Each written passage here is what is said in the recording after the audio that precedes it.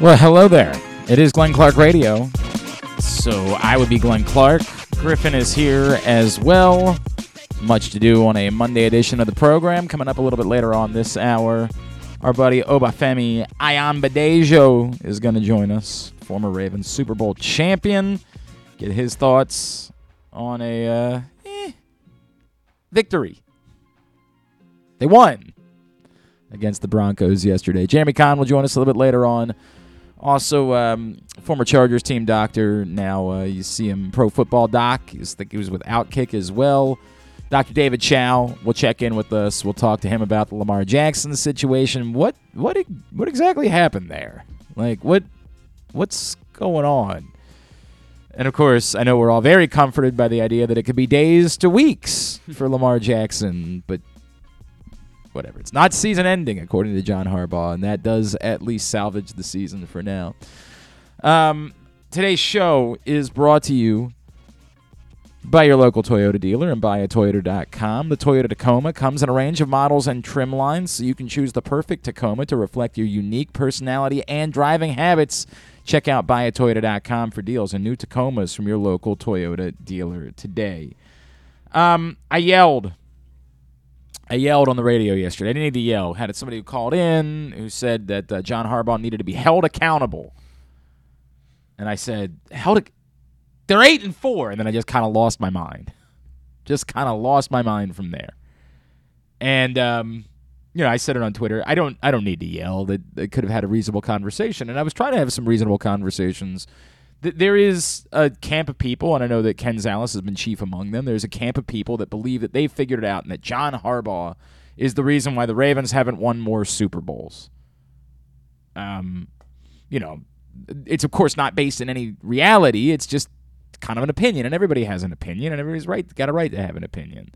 As you know, we don't do our shows based on wild speculation. Like, we try to base them on far more legitimate thought and reasonable opinion. That's the way that I do this, and that's the reason why it's not for some people. I mean, some people just really want to live in the world of this is my take, and that's my take, and that's sort of the end of it. It kind of doesn't matter what it's based on. Let me cut through it. One, it's absurd to be talking about firing a coach that's the coach of an 8-4 football team, no matter what any other circumstances are. It's absurd. Like, you honestly seek help.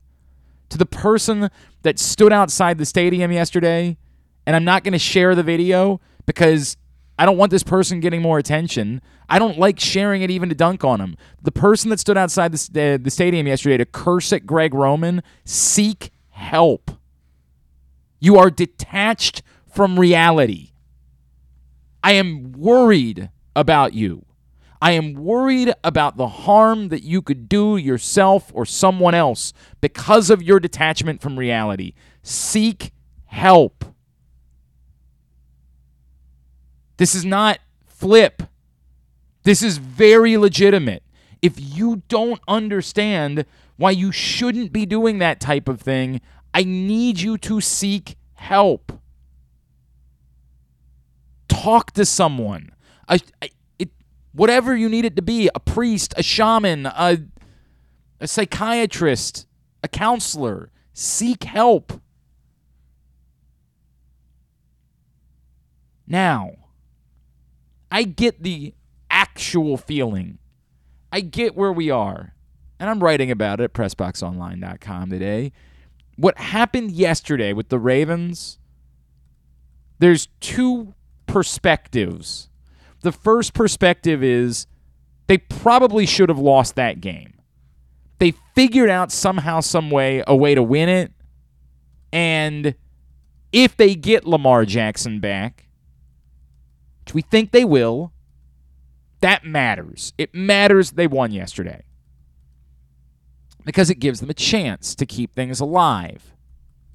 The other perspective that comes from that is the way that this has gone on the whole for the 3 weeks coming out of the bye. That for the 2 weeks going into the bye, the Ravens look like a viable Super Bowl contender. The opponents weren't much to sneeze at, but they were road games against teams alive that had reason to compete, that are still both alive going into Monday Night Football tonight, because that division stinks. And the Ravens dominated. They imposed their will. They played the style of football that we assumed they wanted to play, which is why they brought Greg Roman back. The team that we've seen for the 3 weeks following the bye, while they've still won the time of possession battle in all 3 games, it's by significantly smaller margins. They went from winning by 16 minutes to winning by 4 or 5. They've won 2 of the games. Neither one of them were pretty. The third one they lost. The team that we've seen for the 3 weeks coming out of the bye does not look like a team that is a viable Super Bowl contender. And no, it's not all yesterday on the fact that Lamar Jackson got hurt. Yes, no doubt. Before he got hurt, they weren't doing anything offensively either. And more troublesome than anything in the context of what they've done is, as I keep discussing, they don't have multiple paths to victory. They have a very small margin for error. They have to run the ball. They have to run the ball well. And in the last 2 games, their running backs have run for 3 yards a clip. I guess I should say carry. I guess clip doesn't actually. I mean, some people use clip to describe a game. They've run for more than 3 yards a game. They've run for 3 yards per carry. If that's what the Ravens are going to do, they're hopeless. There's no getting around that. There is no other path. They got away yesterday with throwing the ball a bunch underneath with Tyler Huntley because they were playing the Denver Broncos. But we all know they can't do that to beat the best teams in the AFC. Their path has to involve a dominant run game and Lamar Jackson being superhuman. And Lamar Jackson hasn't looked superhuman, and the run game hasn't been dominant. Again, you could say it's miraculous that they've somehow won 2 games and been within a point in the other despite that. They don't have other things.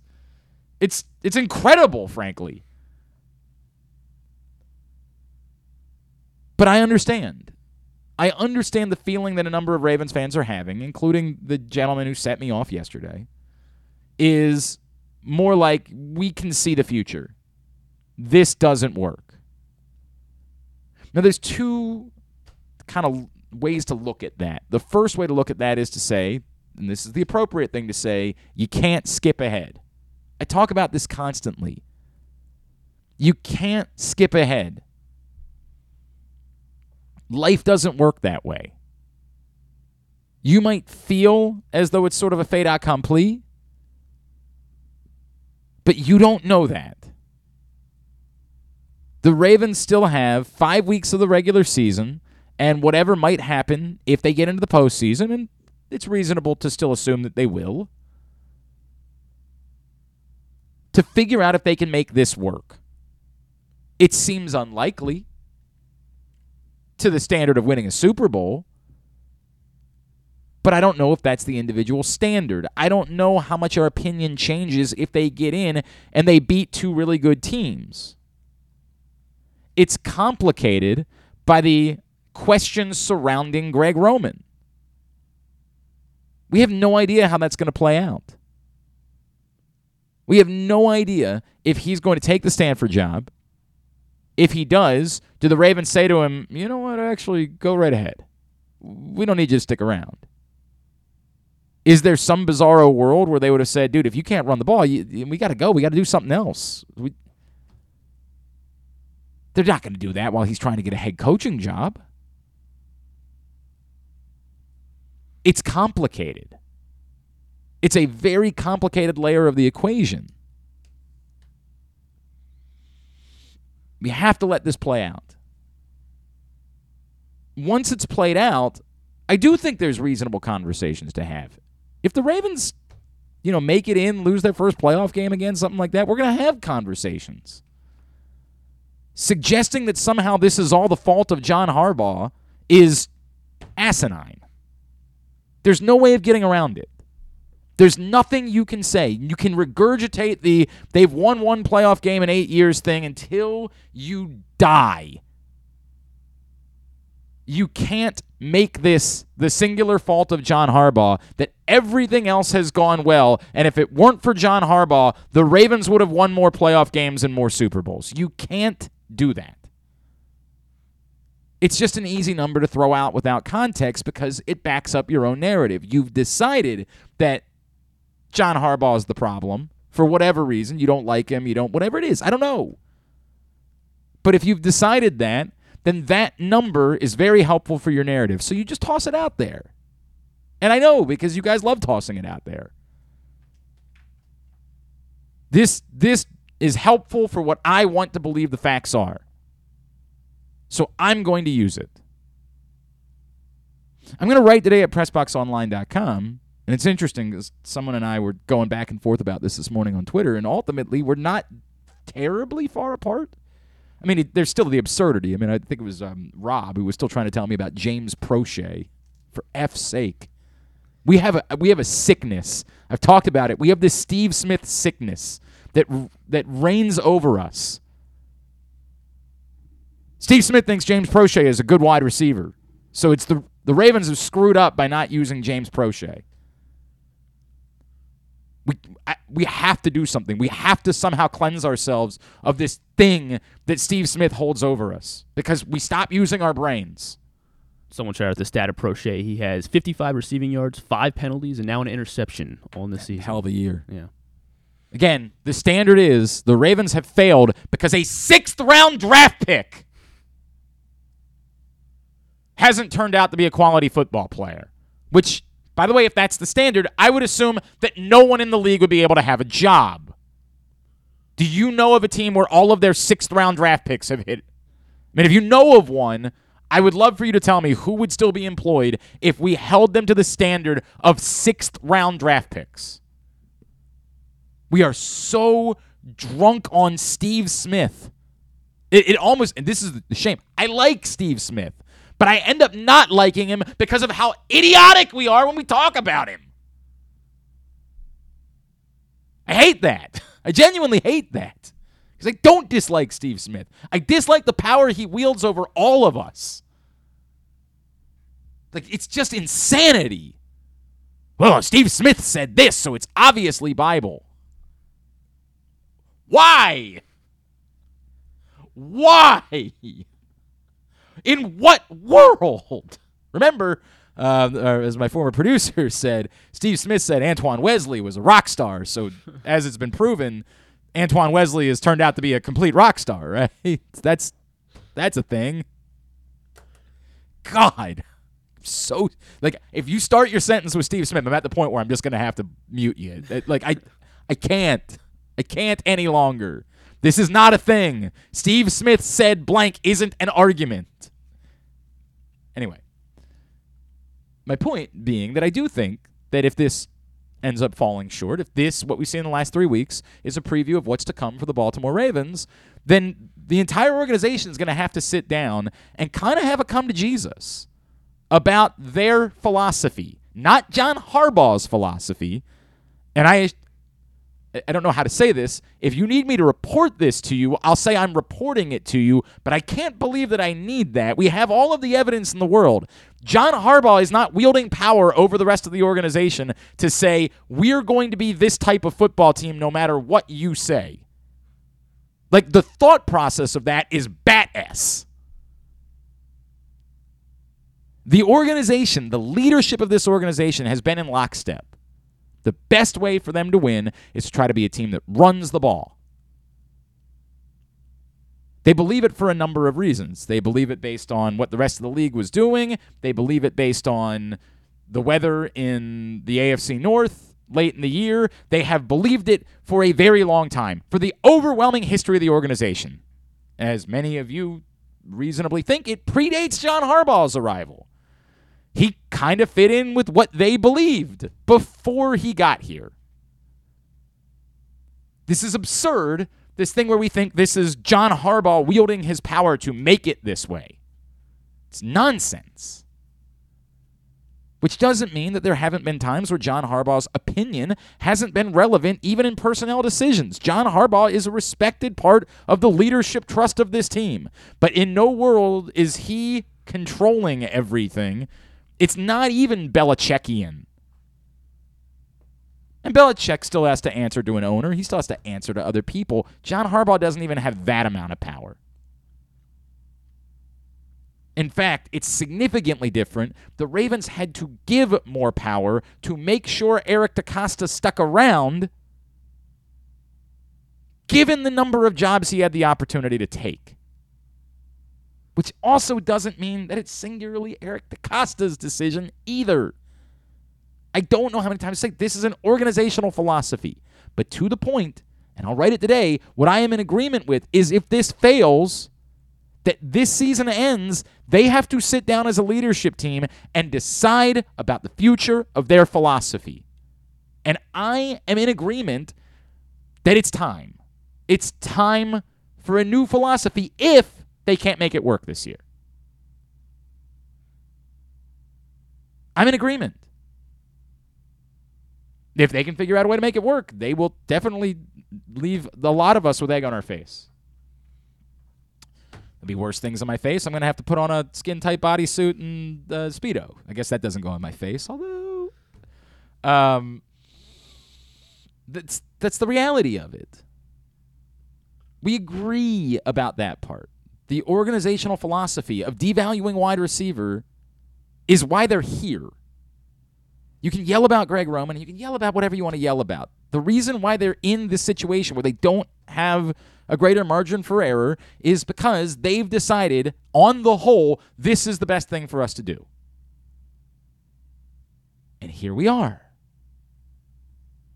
Now, I'm not a throw out the baby with the bathwater guy. I'm not I referenced in a tweet conversation, I referenced Randy Edsall. I'm not when we talk about the standard and we say things like, well, they could win more playoff games, the standard is very good. The standard is being competitive every year. So I'm not in favor of tossing that standard out in hopes that doing something different will definitely prove to also be better. I think that's nuts. But you need to walk in. And somebody has to be the one to say the philosophy's got to change if this doesn't work. And if anybody's not on board with it, then I don't think that they can continue to be a part of it. I have no problem saying that. But one, you got to let the season play out. They did win yesterday. Like they did. It happened. I understand if you spent money to go out and watch that, you don't feel like it was worth it. I don't know what to tell you. There's a lot of things I spent money on in my life that I didn't feel like it was worth it afterwards. I mean, I've gone to a lot of movies. I've done this a few times. I saw the band Godsmack in concert.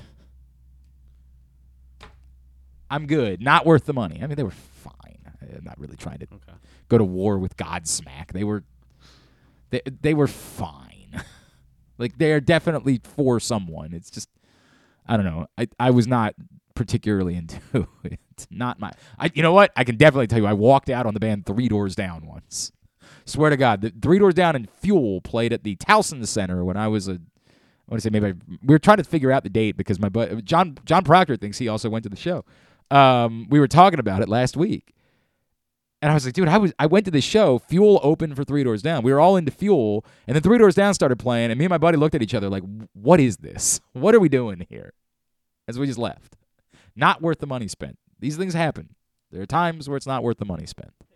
It's the risk that you take. Today's show also brought to you by the all-new Ginsu Kamado Grill.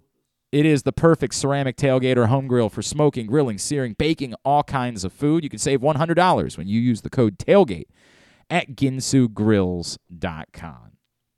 Joining us now, This man, a Super Bowl champion, a man I have long respected. I'm going to get his thoughts on what's going on with the Ravens right now. He is our friend, Mr. Obafemi Ion Badejo, and he is back with us now here on GCR. Femi, it's Glenn. It's great to catch up as always, man. Thank you for taking the time for us. What's up, Glenn? How are you, brother? It's been a minute. It's been way too long. It's been entirely too long. It's great to hear your voice, my friend.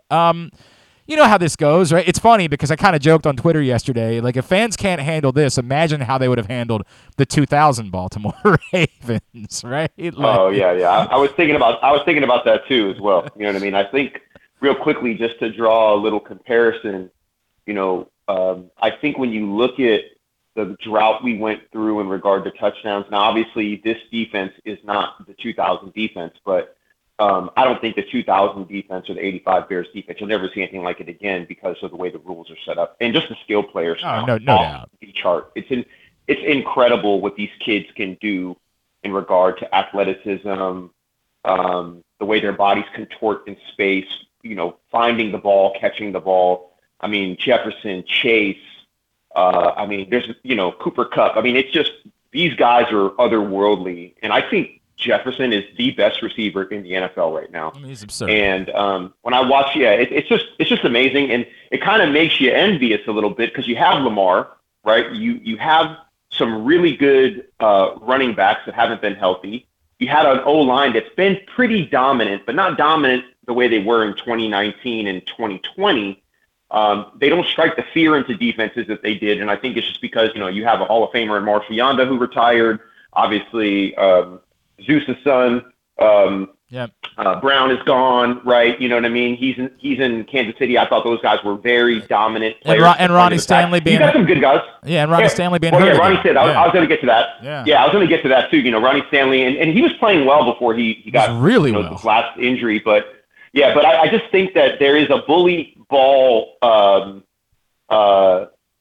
energy and psychological grip this team had over people, and I just don't think they have it anymore. And kind of low key, like if you really look at the psychological effects of the contract with Lamar and not getting that done, I don't know how to quantify the effect, but I can tell you it is not good. And it's not something that I think anybody can put a finger on. I just think it's this overhang, right? It's this thing that's kind of a boogeyman type vibe because you're going to get it done. Both sides want to get it done, but I think that when parties can't find a middle ground and agree to something, I do think there are psychological, almost unknown ramifications of that. I truly believe that. There's an uneasiness, and you've seen Lamar lash out a little bit during games, kicking the ball, the tweet situation.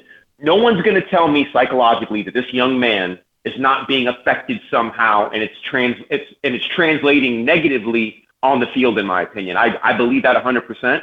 I don't think it's intentional by anybody. I don't think it's intentional by the Ravens in the front office. I don't think it's intentional by Lamar. They just could not find an agreement, and I think that angst is somehow surfacing a little bit in kind of this disconnect between execution, focus, just focusing on what needs to happen on the football field.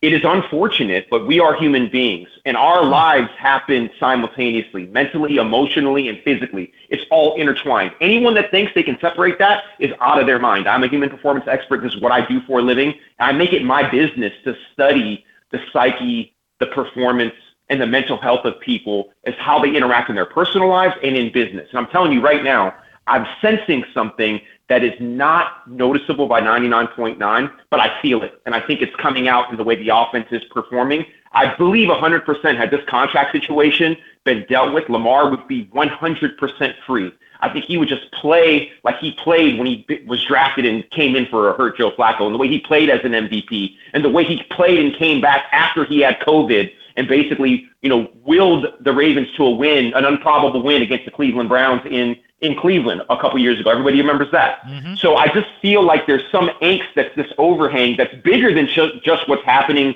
on Sunday with the offense. I think the offensive issues are a reflection of that kind of bigger issue. Now, can they work through it? Absolutely. Okay. Are they good enough to do it? Absolutely. You know what I mean? I think they can get through it. I do believe that. I think they're still set up to win the division. They're still set up to make a big, deep playoff run. But I do think that all the parties involved, I think they need to make sure they're having solid, honest, open communication. And I don't know if they are at this point in regard to the contract. Femi, there's a lot there. Let me follow up on what you said last. 'Cause I think it'd be insane to suggest there's nothing going on there. I think a lot of us have kind of wondered. At times, it looked like there were moments where Lamar should be taking off and running, and he's kind of seemed reluctant to do that a little bit this year. And I think a lot of us have wondered if that might be related to the contract. But what you just brought up, in can they still do this? I feel like that's the question that I keep coming back to, because the last couple of weeks, the biggest problem is the Ravens don't have other paths. They have to run the ball. They've got to play bully ball. They just don't have, to your point, the Justin Jefferson, who should be an MVP candidate, the Jamar Chases of the world. They've got what they've got. If they get Lamar back in a couple of weeks, if they get Ronnie Stanley back, if Gus Edwards can get back to more of his form, if J.K. Dobbins comes back, can they still find that bully ball thing? The running backs have been running for 3 yards per carry the last 2 weeks. It's been gross, right? Like, it has not worked. Can they still find that bully ball thing before this season is over? Yeah, I think they can. You know, I think this whole idea of momentum, it's hard. You can get it quickly and you can lose it quickly, right? And I think that the way they won that game, think about this. In all the previous games, they've had a 2-possession lead, right? In every single game this season. Yesterday was the first game they never had a lead until the very end of the game. I think that's something to build on. You know, this kind of reminds me of that little lull we went through. We lost I think we lost 3 games in a row, didn't score a touchdown for 4 weeks, and we ended up winning the Super Bowl. The 2012 team, right, kind of limped in. I feel like they were in position to win the division, then they lost some games, and then they won some games, and they got hot, you know, go to Denver. Probably, in my opinion, one of the best football games I've ever seen, that double overtime win in Denver, that playoff game. No question. I think it was 38-35 or 35-32, something like that, right? I think 38-35 maybe was the score. Yeah, I think that's right. And so, you know, and I think that what's cool about the Ravens that I think is really unique is that they're built on an amazing foundation. The scaffolding from Steve Bisciotti down to Eric and Ozzie and Coach Harbaugh, like those guys are rock solid. I mean, you know, decade and a half plus with some of these guys, 2 decades with some of these guys. They kind of know what to do. And you're dealing with human beings and you're dealing with adults, right? And it's really hard to corral everybody sometimes, especially when you're trying to balance, you know, the team goals with your personal aspirations and your occupation. Like, this is still a job. Yes, we are entertainers, but this is our job. We're not high school or college athletes. Like, we must perform to keep our jobs, and we must win if we're all going to stay together, or is it going to fracture like the NFL usually does, 20 to 25% turnover each team year on year, right? And a lot of that turnover are with teams that aren't very good.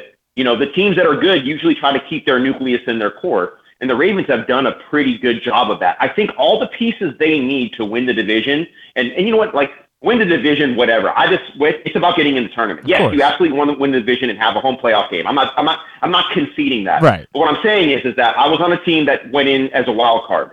You know, I believe my brother's team, the 2012 team, I believe they also went in as a wild card. They won the division, but they had to play the first weekend. Oh, they didn't win the division? Okay. Yeah, they didn't get a bye, but they did win the division. Okay. But then they went on the road to Denver, and then they went on the road to New England, right? Okay. Yeah. And we had a home game against Denver, and then we went on the road to Tennessee, and then we went on the road to Oakland, and then obviously the Super Bowl, right? Yep. So this organization is road and battle playoff tested. Like, we know what it takes. We're grimy, we're gritty that way.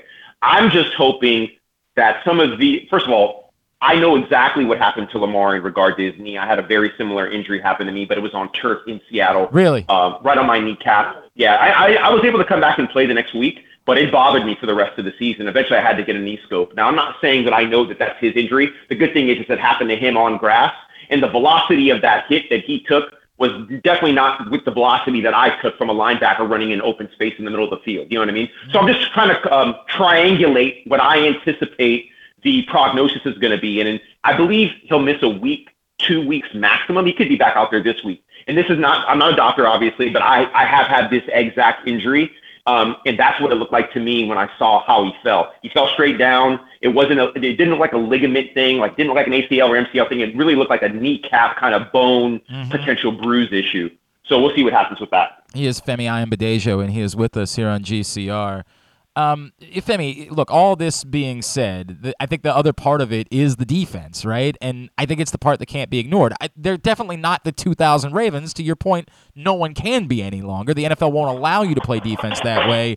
But the defense is, for the most part, outside of that last drive against the Jaguars last week, holding up its end of the bargain, particularly since Roquan Smith has joined the team.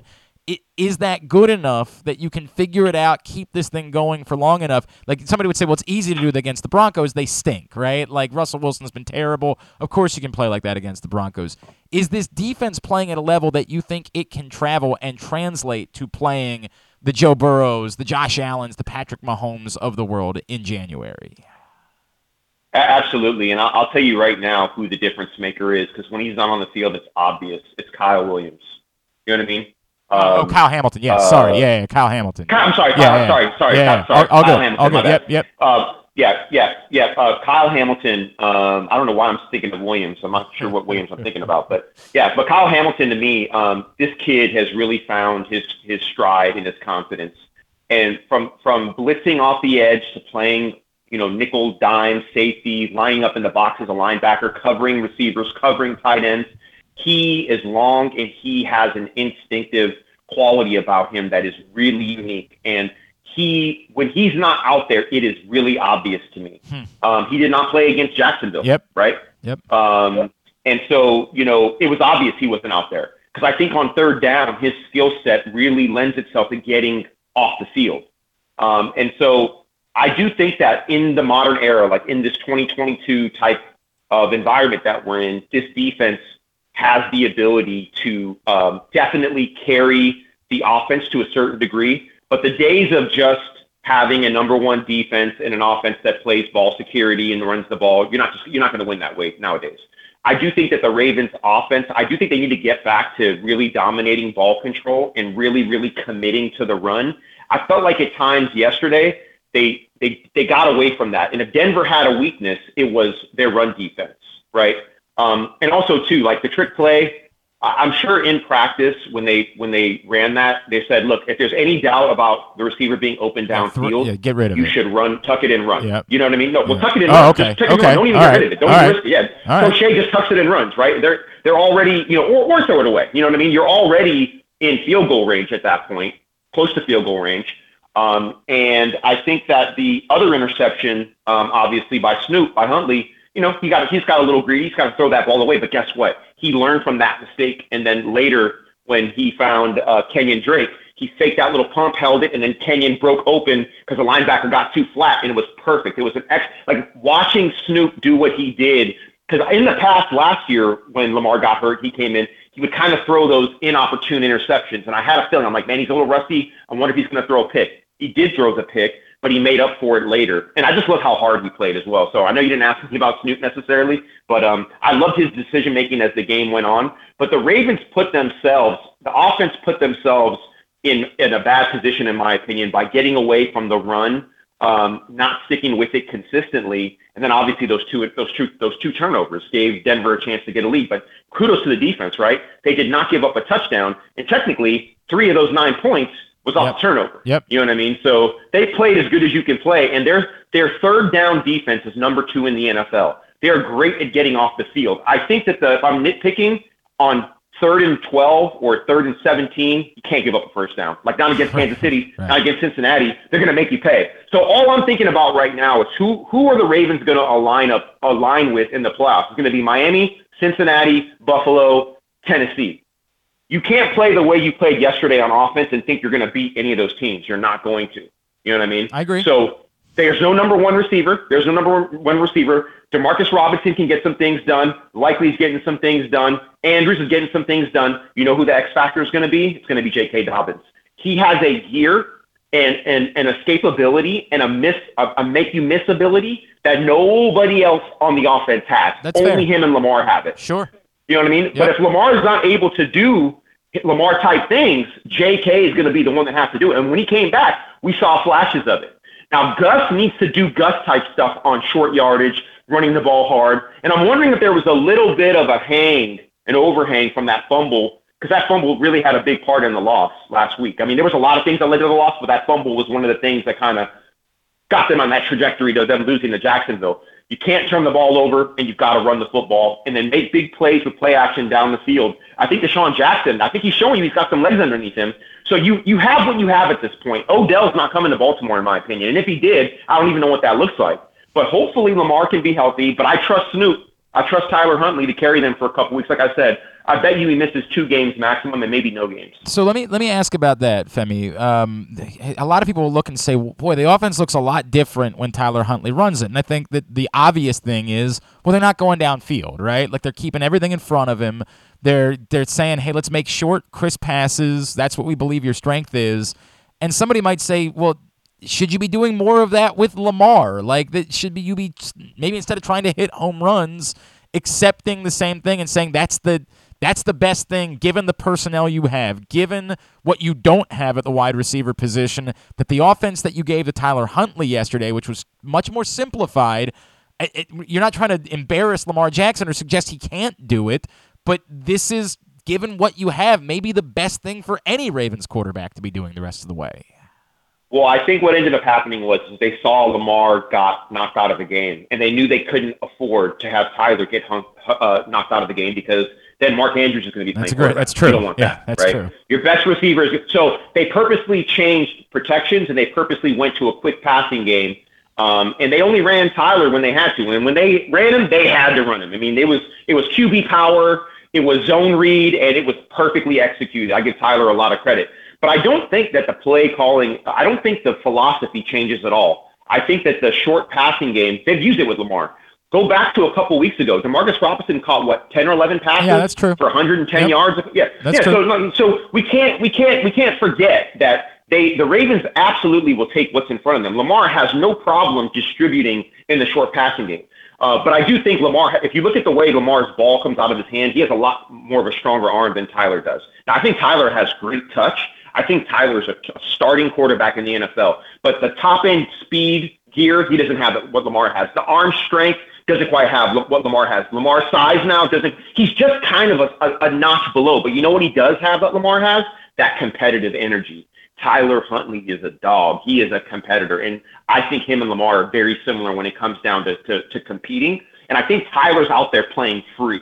Like, just think about all the things that Lamar's had to deal with, not just off the field in regard to how he's kind of judged by the pundits and the media and fandom, but also, once again, the engagement that's been happening lately with the contract and then the tweet and all these little things. I just think there's a little bit, Tyler's not out there with all that pressure on him. And I do think that, once again, there is a psychological component to all of this that I can't quantify, nor can I detail or explain in a way that's going to make sense. You just have to know football, see it, and be around enough teams to see, like, damn, there's something just a little off about this. And I think I know what it is and how do you solve it. And really what it comes down to is kind of trust, right? And I do think that trust is there, but we're still humans. It's impossible to think that our worst fears don't creep into the back of our mind once in a while. What if I get hurt? What if Lamar gets hurt? What if they don't offer me what I'm worth? What if we don't offer him what he thinks he's worth? This is the kind of back and forth that I know. I don't know, but I'm guessing that they're having these independent discussions of Lamar's camp and him, and then the Ravens internally about how do we solve this to make sure we don't have this same problem next year? Because I think it's going to be incumbent on the Ravens to make sure that when this offseason comes, and I'm hoping offseason comes in the middle of February. But I can walk and chew gum, right? I can talk about these multiple things at the same time. I'm just hoping that whatever the outcome is for this season, that they don't let some of this off the field contractual stuff then bleed. The worst thing you can do is franchise tag him, in my opinion.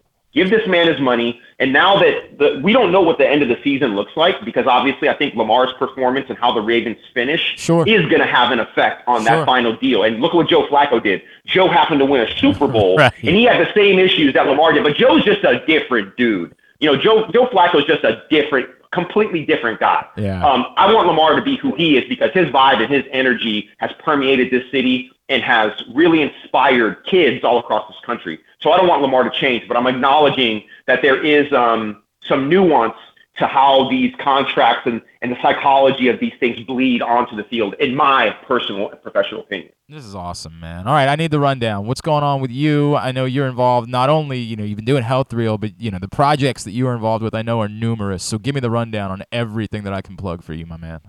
Yeah, you know what I'm going to do? I'm going to send you an email, and if you don't mind sharing it with, I don't know how many, if you have an email list or your social media, Yep. We're doing a special engagement for Health Reel. It's a data gathering exercise, and it was requested by a potential partner, and I'm just basically trying to lay out the case for what we do and the uniqueness of our approach at Health Reel in regard to exercise and fitness. So I'll share that with you. Maybe you can just share it kind of with with people that are fans of the show. And then secondarily, obviously with the rise of legal sportsbook gaming and mobile gaming, I formed a company with some peers of mine and a professor of mine from Hopkins that's focused on analytics and NFL prediction using, machine learning and trying to find opportunities. I could use this help. Betting. So we're working on that right now. I could use some help in that department, Femi. It's not. It is. Yeah. It was a rough week. Yeah. Well, hey, I had a great week actually. Oh, good. Good. I'm still using house money. I'm still using that free money that I got from MGM, BetMGM, and DraftKings. Yeah. So it's been pretty good. Yeah. You got to use your head on these things, right? You can't go with your heart. You know what I mean? That is an issue for me. I'm not gonna lie. That is a problem for me, my man. At Obafemi30 on Twitter is how you follow him. We will make sure we share that out, brother. Absolutely. And we will, of course, be in touch. Happy holidays to you, my friend. We will talk again real soon. Thank you for taking the time for us this morning, dude. Thank you. Femi Ayanbadejo with us here on GCR. A lot of interesting stuff in there. I mean, really, like all over the place and reasonable, thought out, not over dramatic. I think everything that he said in there was fair. Still believes the Ravens have time to try to figure this out and that J.K. Dobbins would play a big role if they could. And as I keep saying, I get why we feel the way that we feel today. But this is how sports work. You have to allow it some time to figure out the way that it's going to go. You have to let it play out. All right. Hey, we're just talking about sports betting there. And, of course, all of the best offers for sports betting can be found right now at PressBoxOnline.com/offers, including $200 in free bets from DraftKings after placing your first $5 bet, or $1,000 in risk-free bets from BetMGM. Time is limited to get these best offers in all of the sports books, so go to PressBoxOnline.com/offers and sign up today. I don't think we need to bother with recapping picks, so we'll get right into pats on the ass when we come back in. I don't think we need to worry at all about it. Was a little significant. No, I don't think we need to worry about that. There was a side bet. So let's just go. It's Glenn Clark Radio. Join the Maryland Jockey Club at Laurel Park for Christmastide Stakes Day on Monday, December 26th. An exciting day of live horse racing awaits you with a whopping 6 stakes races worth $600,000 in prize money. Plus, enjoy a specially curated stakes buffet, a delicious hot chocolate bar, and hot cider cocktails. It may be cold, but Laurel Park has plenty of horse racing excitement, food, and beverages to keep you warm. Don't miss Christmastide Stakes Day at Laurel Park. Visit laurelpark.com for more info. Come experience Maryland's #1 sportsbook this NFL season at the FanDuel Sportsbook at Live Casino and Hotel, the ultimate place for any sports enthusiast. Take advantage of our 24/7 kiosks, massive video screens, and watch all the action from the best seat in the house. With more money paid out than anyone around, make every moment more at the new FanDuel Sportsbook at Live Casino and Hotel in Hanover, Maryland. Please play responsibly. Gambling problem? Please call 1-800-GAMBLER or visit mdgamblinghelp.org. The weather outside is really unpleasant, so it's time to warm up with some comfort classics this winter at your neighborhood Glory Days Grill. Try the Twisted Ribs and Wings combo. It's 2 full pounds of meat, the mac and cheese bites, Mr. Richards meatloaf, the citrus salmon, the winter spinach salad, and for dessert, here's internet radio personality Griffin Bass to tell you about the bourbon butter cake. Oh my God, it's so good. Pair it with a blood orange bourbon cider or a devil's backbone cranberry smash. Place your order now at glorydaysgrill.com. Glory Days Grill. Great food, good sports. That first sip. That first bite. Start your day off right with a delicious breakfast at Royal Farms. Choose from a fantastic selection of fresh Royal Farms breakfast sandwiches and top it off with a rich hot cup of the freshest coffee in the world. At Royal Farms, breakfast is available day and night. It's the freshest breakfast in the world. Real fresh, real fast. Royal Farms. Stan the Fan here, welcoming back one of my favorite sponsors, the Costas Inn. And everybody around Baltimore knows the Costas Inn is a great place to go and grab crabs, steaks, salads, soups, whatever's on your mind to eat in person. But did you know that the Costas Inn has upped their game? They are now one of the premier takeout places in Baltimore. Give them a call now to order your food, 410-477-1975. That's the Costas Inn over 4100 North Point Boulevard. Looking for a simple holiday meal? Try Chick-fil-A catering. From Chick-fil-A nuggets to mac and cheese, enjoy a variety of tray options sized perfectly for your get-together. Order through the Chick-fil-A app and bring smiles to your family gathering. Availability and order requirements vary. See restaurant for details. Tune in to Simply the Bets every Tuesday and Weekend at Bookies every other Thursday at 11:40 a.m. And if you really have nothing better to do, keep listening to this show, too. Yeah, do that. That's a good idea. Do that. Keep listening to this show. Even if you have other better things to do, listen to this show instead. I'd appreciate that a great deal. Hey, gambling can be fun, but you should set a limit and stay within it, particularly if your name is Glenn Clark. And remember that if you or a loved one has a gambling problem, call 1-800-GAMBLER 24/7 or go to helpmygamblingproblem.org for free confidential services. Yeah, all right, we can recap picks if we have to. All right. Very bad week. Very bad week. You know what's really... So, I'm going to skip ahead to the part. I went 1-8 this week in picks. 1-8. By the way, nearly wasn't even the worst week of the year because... or week of the worst week of the week? How do I say that? Worst week of... Worst week of the all year? of us? Oh, No, worst week of this Paul week. Valley Yeah, went yeah. 2-7. The only game we had differently was the Miami-San Francisco game where his lone wolf paid off. Moral of the story being, yes, we had a side bet and that sucks. The crazy part is I went 1-8 and somehow I'm only a game back of the top of the table. Like, it's bad. It's really bad. But what in the world is going on with us on the whole that I could have a 1-8 week and I'm only a game back of the top of the table?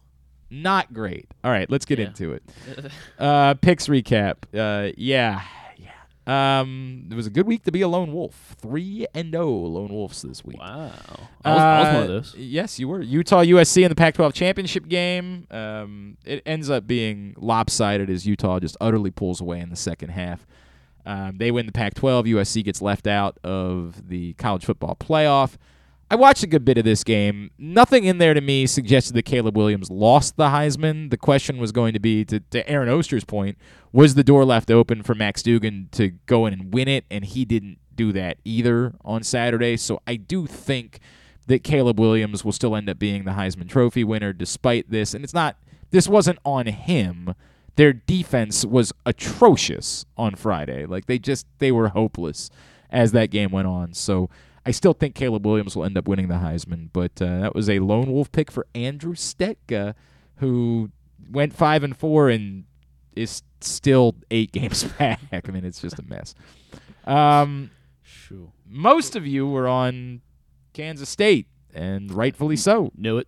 Yeah, knew it. Yeah, knew it. Knew it. I said Kansas State was going to win outright. You did say that, but you read quite the ballsy pick considering, TCU had it 3rd and goal in overtime from the 1-yard line and somehow came away with no points. I knew it was going to happen. Yes, you totally knew it was going to happen. A lot of second-guessing. Obviously, the good news for them is they don't have to second-guess it too much. They still got into the college football playoff. It's just not the end of the world. I guess the bummer for them is that, they're not likely to win the national championship, so is it a bigger deal to have played in the college football playoff, or is it a bigger deal to have been conference champions? I don't know the answer to that question. In the moment, the answer's obvious. In the moment, it's you got to get into the playoff because that's how you have a chance. But none of us really think TCU has a chance of winning the national title. And so in hindsight, I don't know which is more significant. one of them you get to call yourself a champion of something. The other, Yeah. I don't know. It's a weird. Yeah. It's a really weird spot. I don't know what the answer to that is. Myself, Paul Valley, and Ken Zales were on TCU. Boy, I was off by 1.5 on this one. 1.5. I was right by a point and a half. You were right by 1.5. Myself, again, Paul Valley, it was a common theme, and Andrew Stetka were all on LSU to cover the 18.5 points against Georgia. While the game was never much of a threat, it kind of went exactly the way that I thought it would go, which is despite LSU not really being in it, they had a chance to cover. They came up short by 1.5 as Georgia wins the SEC. They're the number 1 seed. By the way, what is with the gutless way in which the committee avoided Ohio State, Michigan? Like, I get the argument that, like, you were trying to say, well, one of them at least played in their conference championship and the other one didn't, but is there any world in which anyone actually thinks TCU is better than Ohio State? Probably not, but I guess Like, it comes off very much just like we don't want to run back Ohio State, Michigan this week, and I don't get that at all. It would be the most anticipated semifinal in the history of college football. I guess the only thought is that there's only been so many of them. you could potentially get a national championship. You could, but does anybody actually think that's happening? I mean, Like probably not. Right? but- That's yeah. It's very weird. It honest to God seems like Michigan got a reward for being number 2. Like I think Georgia was going to beat win no matter who they played, and I think Georgia will beat Ohio State. But if I'm Georgia, I absolutely would rather play TCU than Ohio State. Like it's very weird to me. Very weird decision. Anyway, Georgia wins. Everybody else got that covered. The only one I got all week, as it turns out, everybody got. I had forgotten that everybody was on Minnesota, so I was for a moment happy. I was like, "Oh, good, I got." Then I looked. I'm like, "Oh, right." Everybody was on Minnesota. They made it quite interesting, but ultimately they were able to hold on, play some defense late, and get that 27-22 win over the Jets. So they covered the 3. A tie. Fun game. Was it? Did you see the over-under was 40.5? Was it somebody, really? Yeah, That's somebody had a pretty fun. parlay that was the last leg, and They're like, when the game they're went to watching- yeah, overtime. they're They're like, "Oh, we we're got good. this." Yeah, we're good. Washington and New York finish in a 20-20 tie. So because of that, New York as 2.5-point home dogs covers. I went with the old reverse lock scenario there, and didn't Washington at one point in overtime have the ball on New York's side of the field? I think they both did. I obviously wasn't able to watch because yeah. I had to do radio yesterday. But like I could have sworn that I looked up at one point and I saw that Washington had the ball on New York's side of the field in overtime. I'm pretty Well, sure we they know that both New York did but- because they missed the field goal at Right. the end. Like we know that they did at the end of the game, but I don't know what was going on there. Moral of the story is I indeed missed that one as well, as did Paul Valley and John Proctor. Now those are misses that I can be frustrated about. Like the Utah USC one, that's a big miss. But the next 3 misses were all very close misses. This one was not. This was just bad. Yeah. The Eagles proving that they are very much legitimate. Like I talked a couple weeks ago when they were going through losing to Washington and barely beating the Colts, I was like, I'm kind of moving them out of the sure thing category. Well, this to me moves them back into the sure thing category as they pasted the Titans 35-10. John Proctor, Kyle Ottenheimer, Ken Zales all got that pick. I should have known the A.J. Brown revenge game. Yeah, Lone Wolf. Paul Valley on San Francisco. And he needed it. Paid off big time, yes. Well, he wasn't in our bet, that's so right. it Yeah, wouldn't he have mattered. wasn't. It wouldn't have mattered anyway. But yeah, I guess it could have been worse. 33-17, obviously the bigger story there being that Jimmy Garoppolo broke his foot, and so they've got to go with Brock Purdy. Randomly, we had a guest on a couple weeks ago, and I actually talked about this when he was on. When the week that the Ravens played the Cardinals, we brought my friend Dan Minucci on, and I told you guys that the guy, he trains quarterbacks. He spent his entire life training Brock Purdy, like this from when Brock Purdy was a child. Like Dan Minucci trained Brock Purdy, so I have this weird. Like I've talked to Dan Minucci, he's a friend of mine, about Brock Purdy a lot over the years, and it was kind of cool to see that. Not cool for me because I lost, but I don't know. I mean, he looked good yesterday. Do I really believe that can hold up for the rest of the season? That they can continue to be? Well, San Francisco's defense. I mean, I get their defense is good, but I don't know. I don't know. Anyway, the moral of the story being that he's got weapons around him, so he does have weapons. There is no question. He's in a better situation than a Baltimore quarterback is in. There is no debate about that. They also they brought back Josh Johnson, who's still in the league. For Ravens legend Josh Johnson. He's definitely going to come in and throw for 300 yards. Probably sometime in late December. It's not a new team for him because he had been with San Francisco before. I mean, it's very difficult for him to have a new team. He's on almost half the league at this point. But they did sign Josh Johnson. Griffin was a lone wolf on Cincinnati. Yeah, and when they were... I can't feel too good about this, though. No. Cincinnati's coming. No, well, you can't feel good about that, but also, like, it required kind of a crazy scenario of Travis Kelce fumbling when Kansas City had all the momentum. Kansas City was up in the second half, and they were moving the ball again, and everything went to hell when Travis Kelce fumbled. And then let's combine that with, it was interesting. It was interesting to criticize. It would be easy to criticize on the Broncos' first drive yesterday. They ran the ball on 3rd and 5. But Trent Green brought up, like, when you're on that edge of field goal range, don't want to give it up. It's a tough thing. And Kansas City, of course, because they have Patrick Mahomes, they would say, well, we've got a little bit more faith that we're not going to give up yardage there.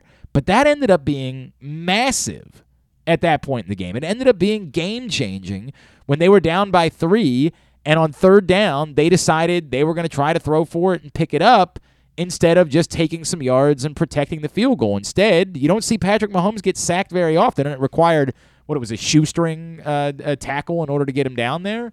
But it was a huge difference because then Harrison Butker had to try, a 54-yarder or something like that, misses it, and then Cincinnati gets the opportunity to run out the clock. Kind of a game-changing type of decision there instead of protecting 3 points. And I get it. I'm not telling. I would make the same decision if I were the Chiefs. I've got Patrick Mahomes. Like, I don't think there's much risk here, but ends up being a huge game changer in that moment. So Griffin gets that one, and then Denver-Baltimore obviously did not go the way that we had hoped. No. And you even tried to kind of hedge yourself by getting intern Brady in on the picks that way because you thought you would beat him. I'm guessing. No, I was just trying to let him be involved. Okay. That's well, all. How did he go? He went 3-6. His best 3-6 in the history of football, babe. Best 3-6 ever for old Brady Powers. So he is. And he would have had you at the tiebreaker as well. He's out. He had the lowest smart point total. Smart. Yeah. So, for the week, a bunch of 5-4s. We never have anyone do anything better than 5-4 any longer. Bunch of 5-4s. Griffin, John Proctor, Kyle Ottenheimer, and Andrew Stecca. And it's probably the best 5-4 in John Proctor's life because he's now in first place. He is a game at 58-62. A commanding performance this season. God, this is sad. 58-62. He is one game clear of myself and Kyle Ottenheimer. KZ, Paul, and Griffin are all 2 games back. So 2 games separates first and 6th place right now in our picks contest. And then, of course, Andrew Stecca is also competing. So he's got that going for him. He's closer to the top of the table than he was last week. He's just not really any closer to where he needs to. The Vice Worm, which, again, is now a bunch of people because everybody is bunched up. So what is it you have to do? You'll be coming in. I will be doing a show. I have ordered the Speedo. I got to find the bodysuit still. I will be doing a full show, and I have to do a hot take segment as well because I also lost both of my bets, and I lost the. I said I would do it if the Ravens score first, went outright, didn't hit again, and of course the Broncos scored first yesterday. So it's back-to-back weeks of the Ravens score first, went outright, not hitting, and so I'm going to have to abandon it. I'm still hot. Oh, look at you! Look at you! So I'm going to have to do a future hot take segment as well in the spandex and Speedo combination. I've got the Speedo I'm good with. I got to get the correct color of spandex because it's not the Green Man suit. It was more like neon than that. So I just got to get the right color of. Right. I can't wait. I cannot wait. I'm sure you can. I'm sure you can. Gonna be. I guess you could. You're gonna be. I know you can talk through those things because I've worn one before. But I don't remember it being pleasant. I remember needing air a couple of times as I was doing it. It was not a fun Maybe you can just day. Can you cut a slit and around your mouth maybe with that? What's that? Can you cut a slit around your mouth to talk through it? I think that's what we had to do when we did it. I feel like Kyle and I did something with it. Someone might have to remind me. I feel like Kyle and I had a bodysuit related bet, and so I had to do it for that. I believe that that's exactly what we had to do. We'll have to go to the archives and figure out what. I've been doing this show for longer. It's been 8 years. It's crazy. Proctor says request to change last place from the Worm to Stetka Island. It's not. I described my performance this weekend as Stetkin.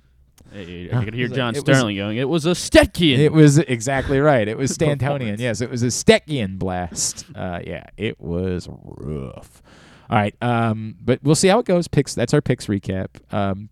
But guess we'll have to take a break here. Yeah. We'll do. Get me your pats on the ass. I know it was a tough week, but get me your pats on the ass at Glenn Clark Radio, and we will share them before the end of today's show. Hour number 1 is in the books. It was also brought to you by your Baltimore area Chick-fil-A restaurants. If you are looking for a simple holiday meal, try Chick-fil-A catering. From Chick-fil-A nuggets to mac and cheese, enjoy a variety of tray options sized perfectly for your get-together. Order through the Chick-fil-A app and bring smiles to your family gathering. Availability and order requirements vary. See restaurant for details. Jeremy Kahn, 105.7 The Fan, picks every day, PressBoxOnline.com, joins you next. It's Glenn Clark Radio. Gambling can be a fun and entertaining experience, but there are risks involved. If you're planning on betting on the game at the casino or on your phone or computer, know your limit, stay within it. Set a budget and a time to stop. Remember, gambling isn't a financial solution, and it doesn't mix well with alcohol or drugs. Know the risks and have a plan before you begin gambling. For free and confidential services, call 1-800-GAMBLER 24/7 or go to helpmygamblingproblem.org. That first sip. That first bite. Start your day off right with a delicious breakfast at Royal Farms. Choose from a fantastic selection of fresh Royal Farms breakfast sandwiches and top it off with a rich hot cup of the freshest coffee in the world. At Royal Farms, breakfast is available day and night. It's the freshest breakfast in the world. Real fresh, real fast. Royal Farms. What's up, everyone? This is Tyus Bowser, and I'm excited to tell you that I'm back for Season 2 of The Tyus Bowser Show in partnership with PressBox and Great H Memorabilia. Join us on Tuesday nights throughout the season as I'll be heading all over town with my special guests. And of course, our co-hosts, Glenn and Rita. Or is it Rita and Glenn? What is it? I look forward to meeting you guys and talking a little bit about football and a lot about life. And if you happen to miss the show, you can now catch a replay Friday nights on 105.7 The Fan. Get all of your details for The Tyus Bowser Show right now at PressBoxOnline.com/Bowser. The next Tyus Bowser Show is Tuesday, December 13th at the Hamilton Sports Bar and Grill, 5506 Harford Road. It's brought to you by Maryland Vascular Specialists and the all-new Ginsu Kamado Grill.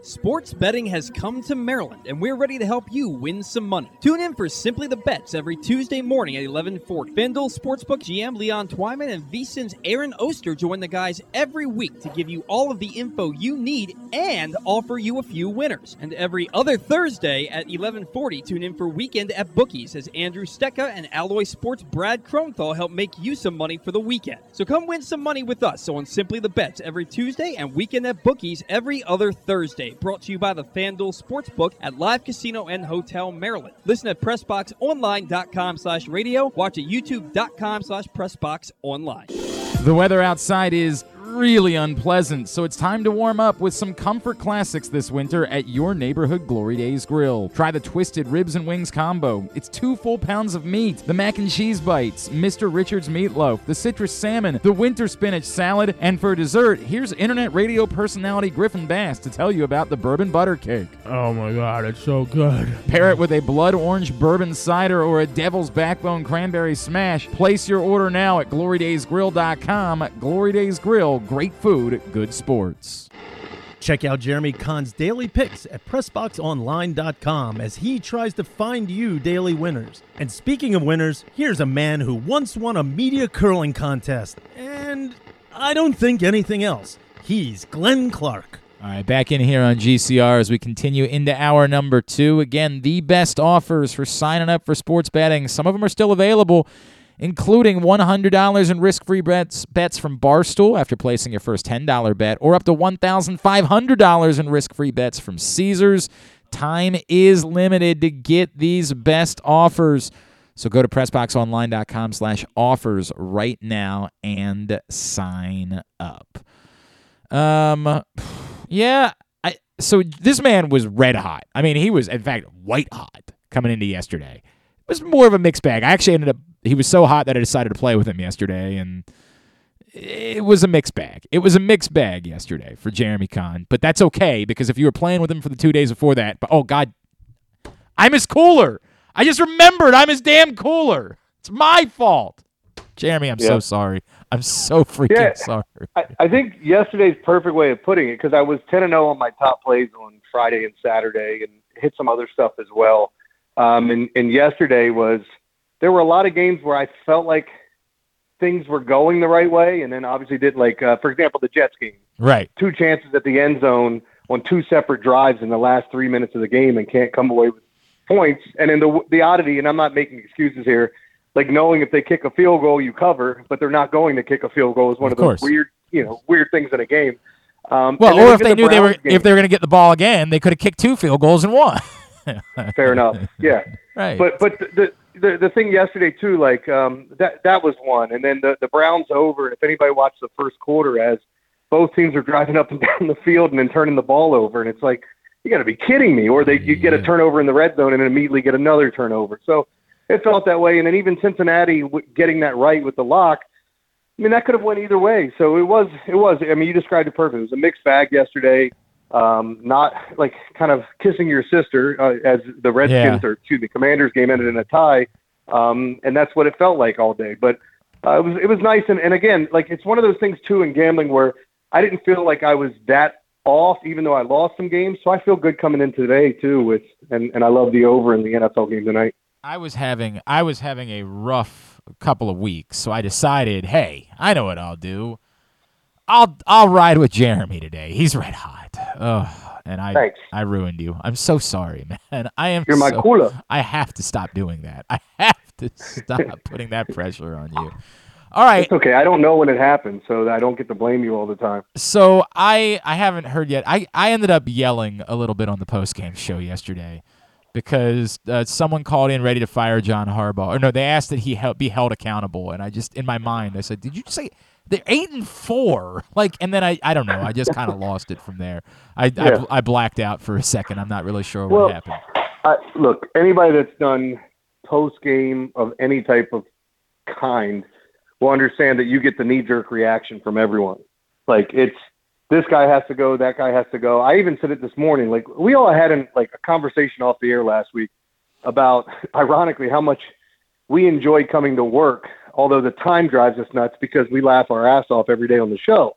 So it does move by fast. And I even told him, I said, this was a day that I was not looking forward to coming in. And I would have lost my mind had I had to do post-game, because you were going to get a variety of everything that's wrong, including the people that want to pat themselves on the back for Lamar getting hurt, saying, see, I told you he'd get hurt, even though he got hurt in the pocket, not out running, So Correct. It's just kind of crazy. So I think, I think when you look at all these people that were trying to sit here and tell you that, oh, this is wrong, or fire Greg Roman, or fire John Harbaugh, like, to me, some of it's just flat out silly. The funny part to me is I'm in a weird place where, like, I understand the feeling that is seeping in that a lot of people are having of this can't be fixed. Like, what we've seen, and specifically, it's the fact that the running backs aren't running right now, that they're averaging 3 yards per carry from the running backs over the last couple of games. That this is doomed. They obviously are not going to be able to pass their way out of this. Like, they don't have the players to be able to do that.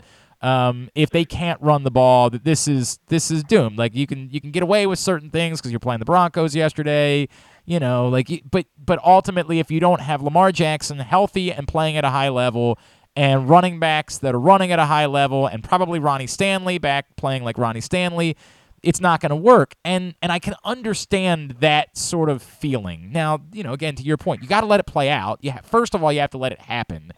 And secondarily, I still don't understand specifically blaming John Harbaugh for it. I think that they are setting themselves up for there being a potential day of reckoning for the philosophy of the organization, right? Like, I do think that if they don't get this turned around, if they don't, prove that they can get it, if they don't get J.K. Dobbins back and playing like J.K. Dobbins and Gus Edwards looking right, if those things don't happen, then I do think they're going to get to the end of the season and they're going to have to sit down and say, is what we've built for, is our philosophy right? Does it actually work for doing the things that we want to do as an organization? I don't understand the idea of firing a coach or blaming one. This is an entire organization that is committed to this being what it is that they're going to do. I can't fathom why it is that we would think that it would be John Harbaugh's specific fault. Well, the only thing I could say from it, and you have this core group of people, and I've been in that group for a while. Like I feel like the Greg Roman stuff has run its course. And I mean, look, and that looks like it's gonna. It appears as though it's gonna come to a conclusion one way or the other, right? Like either he's going to get the Stanford job, or if this doesn't get fixed, the easiest thing to do is to move on from Greg Roman. The only thing the one knock against Harbaugh, which sometimes isn't even a knock, is that he's loyal to his people. And, like the fact is that the strength and conditioning coach that we talked so much about during the pandemic, Greg Roman and defending him, he's always defended his coaches. Even Jim Caldwell, like one of the worst kept secrets is Jim Caldwell was going to be fired until the Lions decided to hire him. So, I mean, you look at a lot of these things and people just want to solely blame Greg Roman, and he should, in my mind, get a lion's share of the blame, but there's plenty of blame to go around from execution. Like, one of the things that drives me nuts, and trust me, I didn't like it when I watched it yesterday, but that trick play that they ran and Prochet throws the interception, like people have been crying, like let's see something else. Let's get a little bit more creative. And then they get creative. And it's like, well, that was a stupid play call. It's always a matter of the results than actually what's going on in the games. My dislike for Greg Roman goes a little deeper than results, because no matter what the play call is, you can execute it. If it's a pass play. I don't like his route tree. I don't like the combinations that they run together. But ultimately, people can't deny that he's been a great run game guy. I mean, that's what his specialty is. It's like, if we talked about an MMA fighter that's this amazing wrestler and he's great on the ground, and then all of a sudden he gets in a stand-up fight with somebody else, you go, well, why is he doing that? He's great on the ground. Well, this year we haven't seen them run the football efficiently, and their numbers are fine, because when you start adding in the quarterback numbers, it shows you that this is a good rushing team. But overall, I mean, that's a portion of your game that you're taking out with the quarterback running, where other teams are going to have them throwing. So, it's kind of tough to look at all of it. But all I know is what I've watched the past 3 weeks, it's good enough to get them in the playoffs because of where they're at. Yep. And I even saw the stat, if they win this weekend, they're 99% in the postseason, or have a 99% chance to get in. But realistically, if they get in and they're playing this way, I don't think they're going far. And we agree on that. I mean, we wholeheartedly agree on that. But again, they also, like, the last 3 weeks aren't good enough. The 2 weeks before the bye, they were playing at a level that they could do that to beat good teams. If you could translate that to good teams, you could beat those teams doing that. If you're holding the ball for 40 minutes in a game, you're going to have the chance. So I don't know how to is it as simple as saying Ronnie Stanley is the singular difference, and if you can get Ronnie Stanley back out on the field, you might still be able to figure this out before the season is over? I'm skeptical, but I can't say with certainty it's not. This is why I keep going back to, you got to let this thing play out. You can't keep trying to skip ahead. They do still get the chance to get their pieces back out on the field and figure out if they can make one more significant run of playing this style of football. Yeah, and like there were people that were screaming, Glenn, about Tyler Huntley. I thought Tyler Huntley did fine yesterday, and ultimately he takes him on the game-winning drive. But I don't think he is the right word. There were people saying, "See, Tyler Huntley can win a game for you." It's more than just winning games. Correct. Because that gets tied to the quarterback so much. Where there were a lot of things that could have went wrong in that game that went right, especially on that final drive. And it is weird, too, how many times we see teams give it up on the last drive of the game, because I don't know if it's the defense just being more careful or what, or maybe that's just what sits in my mind more. But yeah, the Ravens have appeared to get this done quite a bit when they needed to in the fourth quarter, no matter who was at quarterback. But I'm just not ready to put that by him yet. And if you look at, Tyler Huntley's yards per attempt and stuff like that, it leaves a lot to be desired. But I understand they were playing a really good defense, one of the best in the league yesterday. He is Jeremy Kahn, 105.7 The Fan, the Big Bad Morning Show, and, of course, his picks every day at PressBoxOnline.com. Yeah, so there's all that. It's a weird, it's a weird feeling. I tweeted something about this during the break because I saw Rita talking about it. I want to echo those sentiments. I'm sure you've seen the video of this creep standing outside the stadium yesterday cursing at Greg Roman as he's leaving the game. It's not just that guy needs to seek help, and, like, I want to start with that. Like, that guy needs to seek help.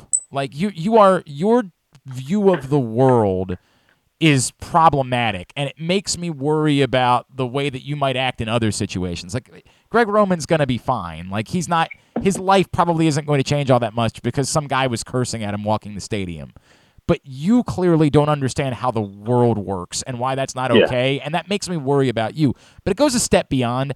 I'm really uncomfortable with anybody who's sharing it for any reason. Like, even if you're sharing it to dunk on the guy, like, we live in a bizarre world where, like, Twitter views are treated as a commodity, and it doesn't matter if it's good, bad. I'm just doing those numbers. Like, I don't sharing anything like that for any reason at all just drives me insane, man. Like, it was one of the grossest things that I saw come up yesterday. I get torn on that too. Like, and not this guy, because, for example, sports actors, whatever, unless they've said something that's upset you, it's all entertainment. You know, all these guys are doing are trying to go out and, like, I always laughed at it when people lose their mind at the end of a wrestling event. And I know you're a big wrestling fan. And to get so angry at something that's been scripted, you know, but it is funny to me in sports where you do see people go out of their way to attack it. Like, I can't stand Mitch McConnell. I think he's subhuman, but if he were out at a restaurant, I would not go over to him while he's having dinner with his wife and tell him what a piece of garbage he is.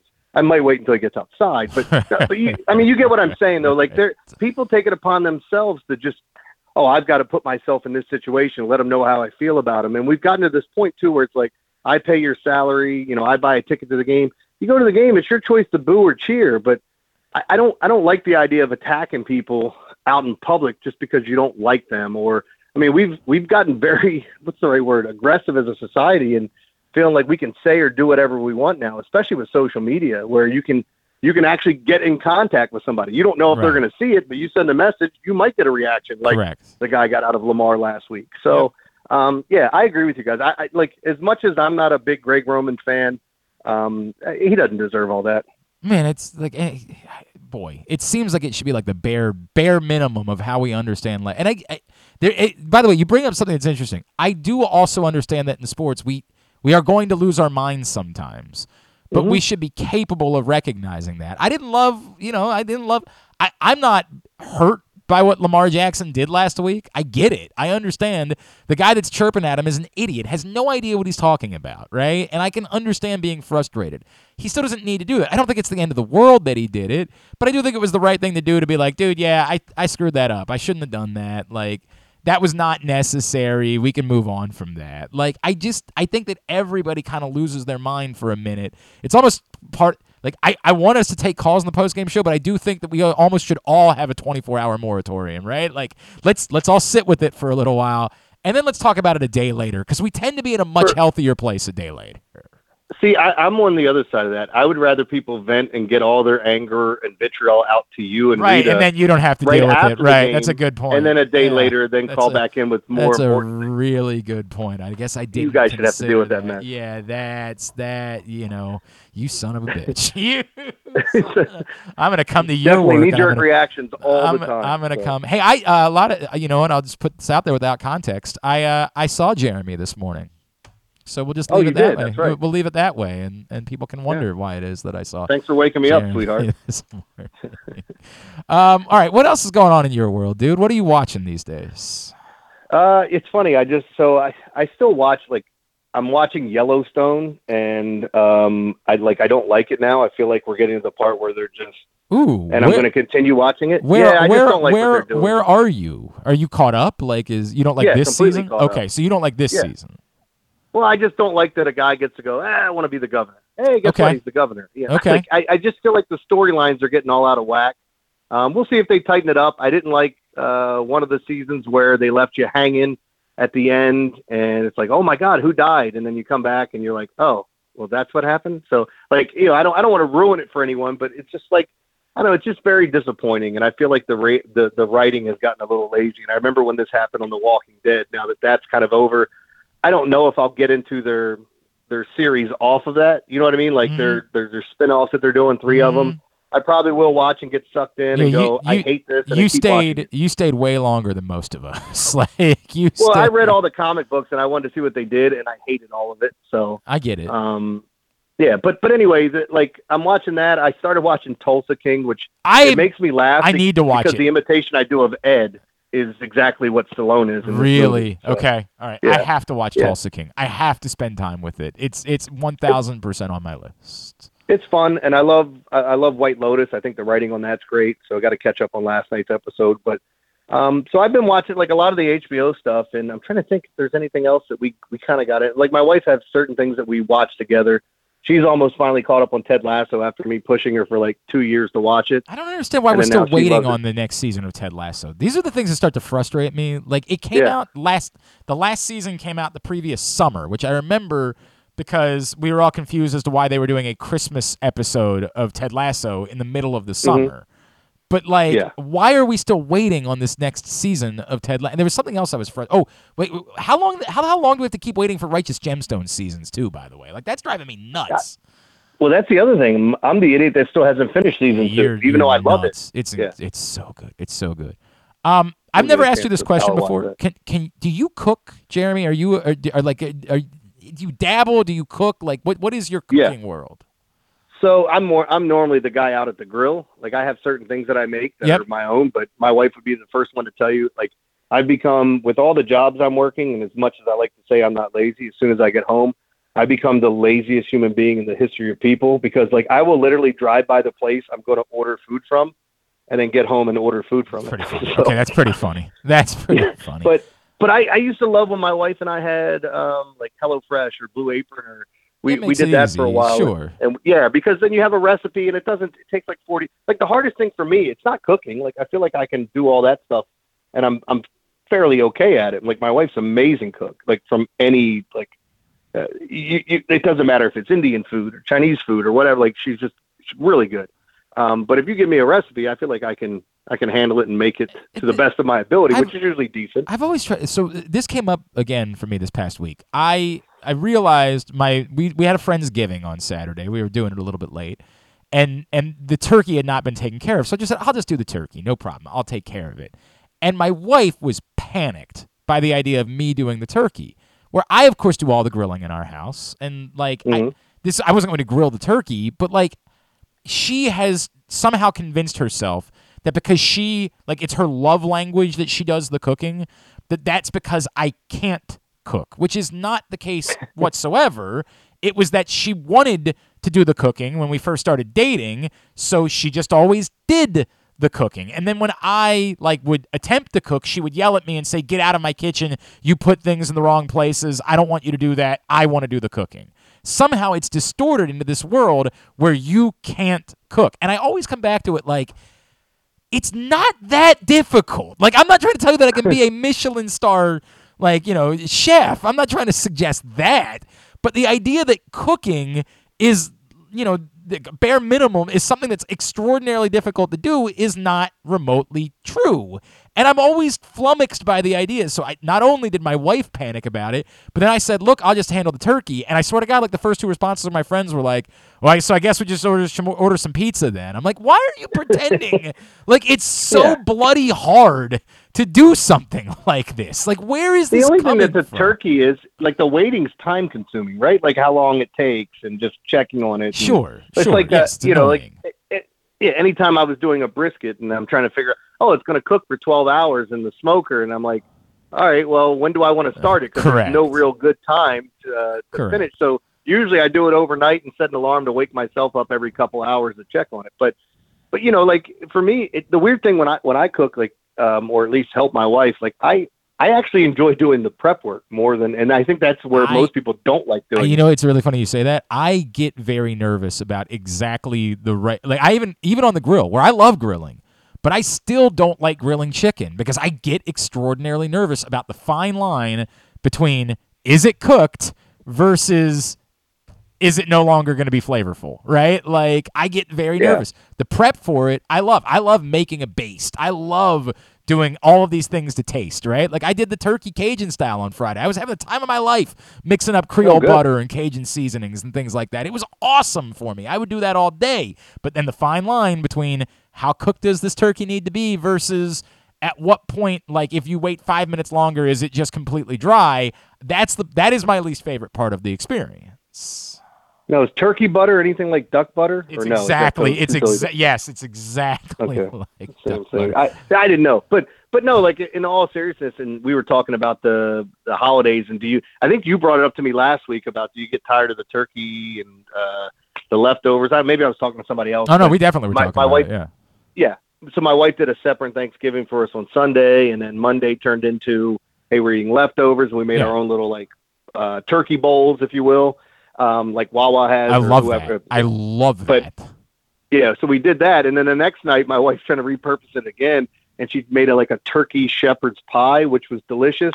And then the next day, I said, "I am You're done. You're good. No more You're leftovers." You're good for a little I mean, while. I'd be good today, but I just needed a couple days away. That was my. Like this point, if I was going to do the turkey, I was going to have to do a Cajun turkey. Like I was going to have to do something a little bit different than just a plain ass turkey again, right? Like I was going to need to do something different. Now we've decided we want to do a Halfsgiving. That's a complete Cajun Thanksgiving, my friends and I. So we might try that out.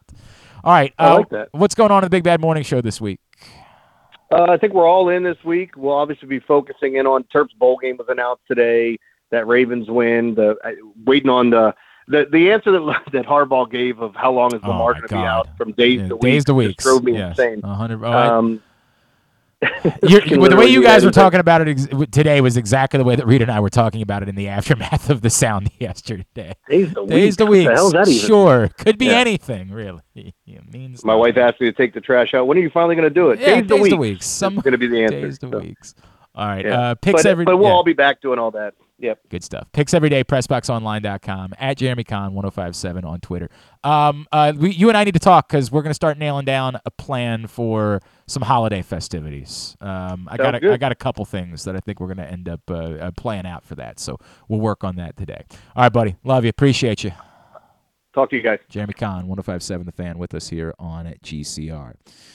Today's show also brought to you by one of Jeremy's favorites, Glory Days Grill. Oh, and it's one of Griffin's. You made a trip to Glory Days. Indeed I did. My brother and I and our friend before the Terps basketball game. Yeah, Friday big night. win on big Friday win. night. Yeah, it was a good evening for me. Very exciting game.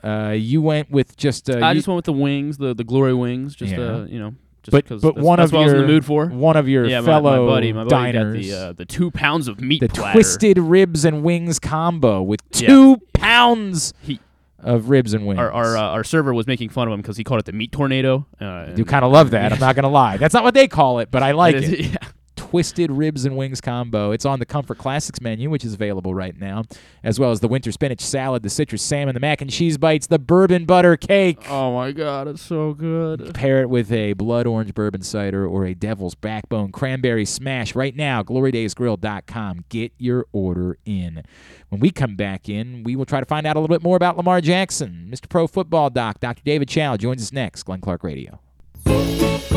Looking for a simple holiday meal? Try Chick-fil-A Catering. From Chick-fil-A nuggets to mac and cheese, enjoy a variety of tray options sized perfectly for your get-together. Order through the Chick-fil-A app and bring smiles to your family gathering. Availability and order requirements vary. See restaurant for details. UMBC basketball is back at Chesapeake Employers Insurance Arena, and tickets are available now at UMBCretrievers.com. Don't miss any of the great early season matchups as the men take on local rivals Morgan State on December 10th, and the women square off with American on December 18th. And on New Year's Day, a rematch of last year's America East Championship game when the men welcome Vermont to the Peak. Experience the excitement of game day by getting your tickets right now to come see the Retrievers at Chesapeake Employers Insurance Arena. Lock yours in at UMBCretrievers.com. Come experience Maryland's #1 sportsbook this NFL season at the FanDuel Sportsbook at Live Casino and Hotel, the ultimate place for any sports enthusiast. Take advantage of our 24/7 kiosks, massive video screens, and watch all the action from the best seat in the house. With more money paid out than anyone around, make every moment more at the new FanDuel Sportsbook at Live Casino and Hotel in Hanover, Maryland. Please play responsibly. Gambling problem? Please call 1-800-GAMBLER or visit mdgamblinghelp.org. The Baltimore County Police Department is hiring. Entry-level officers start at close to $59,000 a year with a $10,000 bonus. Some restrictions apply. Plus a great retirement plan, medical, dental, and vision insurance, advancement to specialized units, tuition reimbursement, 15 sick days earned per calendar year, and even further incentives for military members and veterans. If you have a passion for service and want a career for life, visit joinbaltimorecountypd.com or call 410-887-5542. 2. You must be a United States citizen, possess a valid driver's license, and have a high school diploma or GED equivalent. The Baltimore County Police Department is an equal opportunity employer. Make the most out of every day in your Toyota RAV4. Available in hybrid or gas-only models. A RAV4 can get you where you want to go in style. Check out buyatoyota.com for deals on new RAV4s from your local Toyota dealer today. The latest edition of Press Box is available now. On the cover, New Maryland basketball coach Kevin Willard sits down with Stan Charles and Glenn Clark to discuss the situation he inherited in College Park and how he plans to get the program turned around. Also, inside, we introduce you to men's and women's college basketball players from all of the teams in the area. And Bo Smoka profiles Ravens receiver Devin Duvernay. Press Box is available for free at over 500 area locations, including 60 Royal Farm stores, and you can always find the entire edition as well as the best daily coverage of the Orioles, Ravens, and Terps at PressBoxOnline.com. Experience the best in Kamado Grilling, a complete outdoor cooking appliance. The Ginsu Kamado Grill allows anyone to sear, grill, bake, and smoke all types of food. Designed for efficiency and function, the Ginsu Kamado Grill upholds the enduring legacy of the iconic Ginsu brand. The Ginsu Kamado Grill is perfect to cook all year round, is great for parties, and ideal for tailgating with your friends. Reserve your Ginsu Kamado Grill today at ginsugrills.com and get $100 off on your pre-order when you use the promo code TAILGATE. That's ginsugrills.com. Reserve yours today. Join Glenn at halftime of every Ravens game for the Project Game Day halftime show at facebook.com/PressBoxSports. We apologize in advance. There's not much we can do about his face. All right, back in here on GCR. The next Tyus Bowser show is 1 week from tomorrow night, December 13th. We will be back at the Hamilton Sports Bar and Grill on Harford Road. We hope you'll come join us. Tyus and a special guest. It's brought to you by the all-new Ginsu Kamado Grill and Maryland Vascular Specialist. The Tyus Bowser Show is a partnership of PressBox and Great 8's memorabilia. You can find out more at PressBoxOnline.com/Bowser. Fortunately, the result of yesterday's game was probably only the second most important story of the day. The most important story of the day being the health of Ravens quarterback Lamar Jackson. Here to try to break it down for us even a little bit more than he already has. This man, of course, the former team physician for the Chargers. I guess I was about to say the San Diego Chargers. They were the San Diego Chargers at the time. Now, of course, the LA Chargers. You follow him on Twitter at ProFootballDoc, SICScore.com, as well as the many locations, including FanDuel, where he is their injury analyst. He is our friend, Dr. David Chow, and he's back with us now here on GCR. Doc, I always say the same thing. I'd say it's good to talk to you, but it's never good news when I have to talk to you. Thank you for taking the time for us. Sure, but you never call when it's all good. I know. I never call when there's potential bad news. Never call to just say, hey, everything's great, man. Like nothing to worry about. Doc, you think it's a PCL sprain for Lamar Jackson. Can you explain what about what you saw and what you know of that injury that makes you think that that was what occurred yesterday?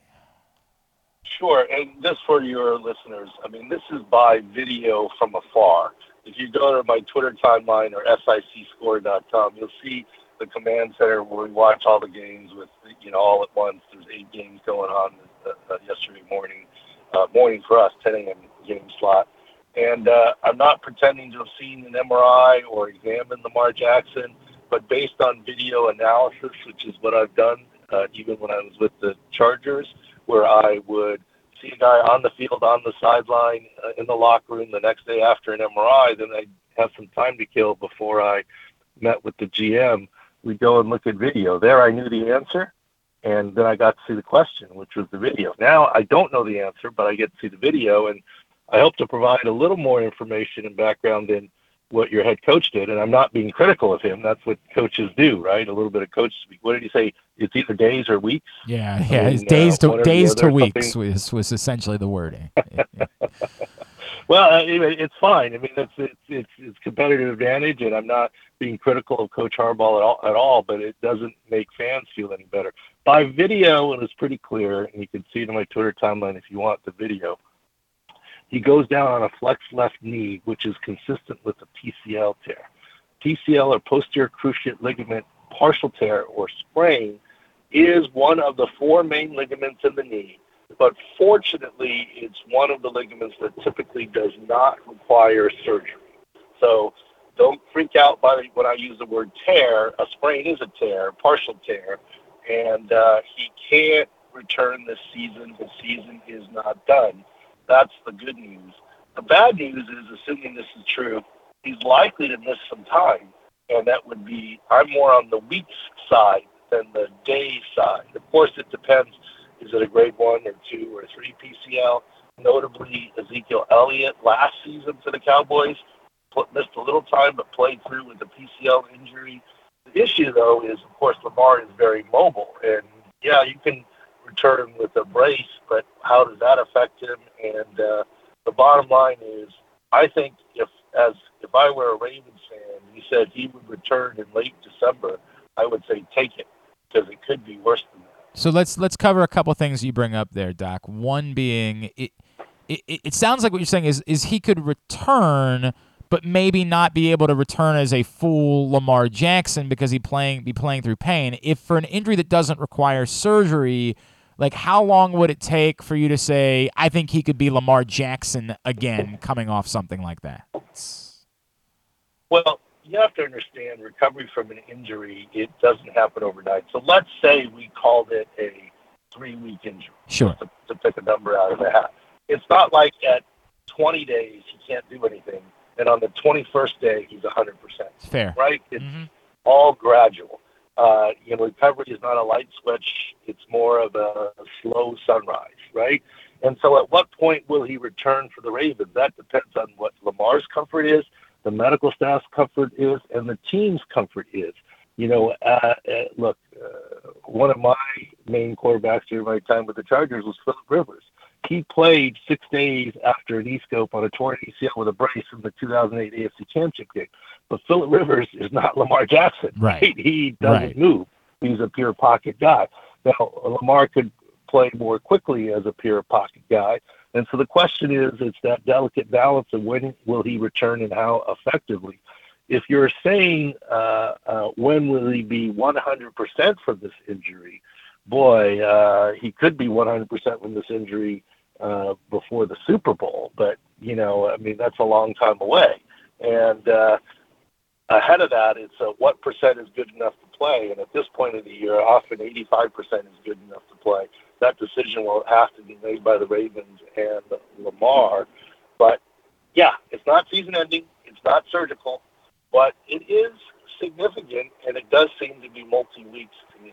He is Dr. David Chow. He's with us here on Glenn Clark Radio.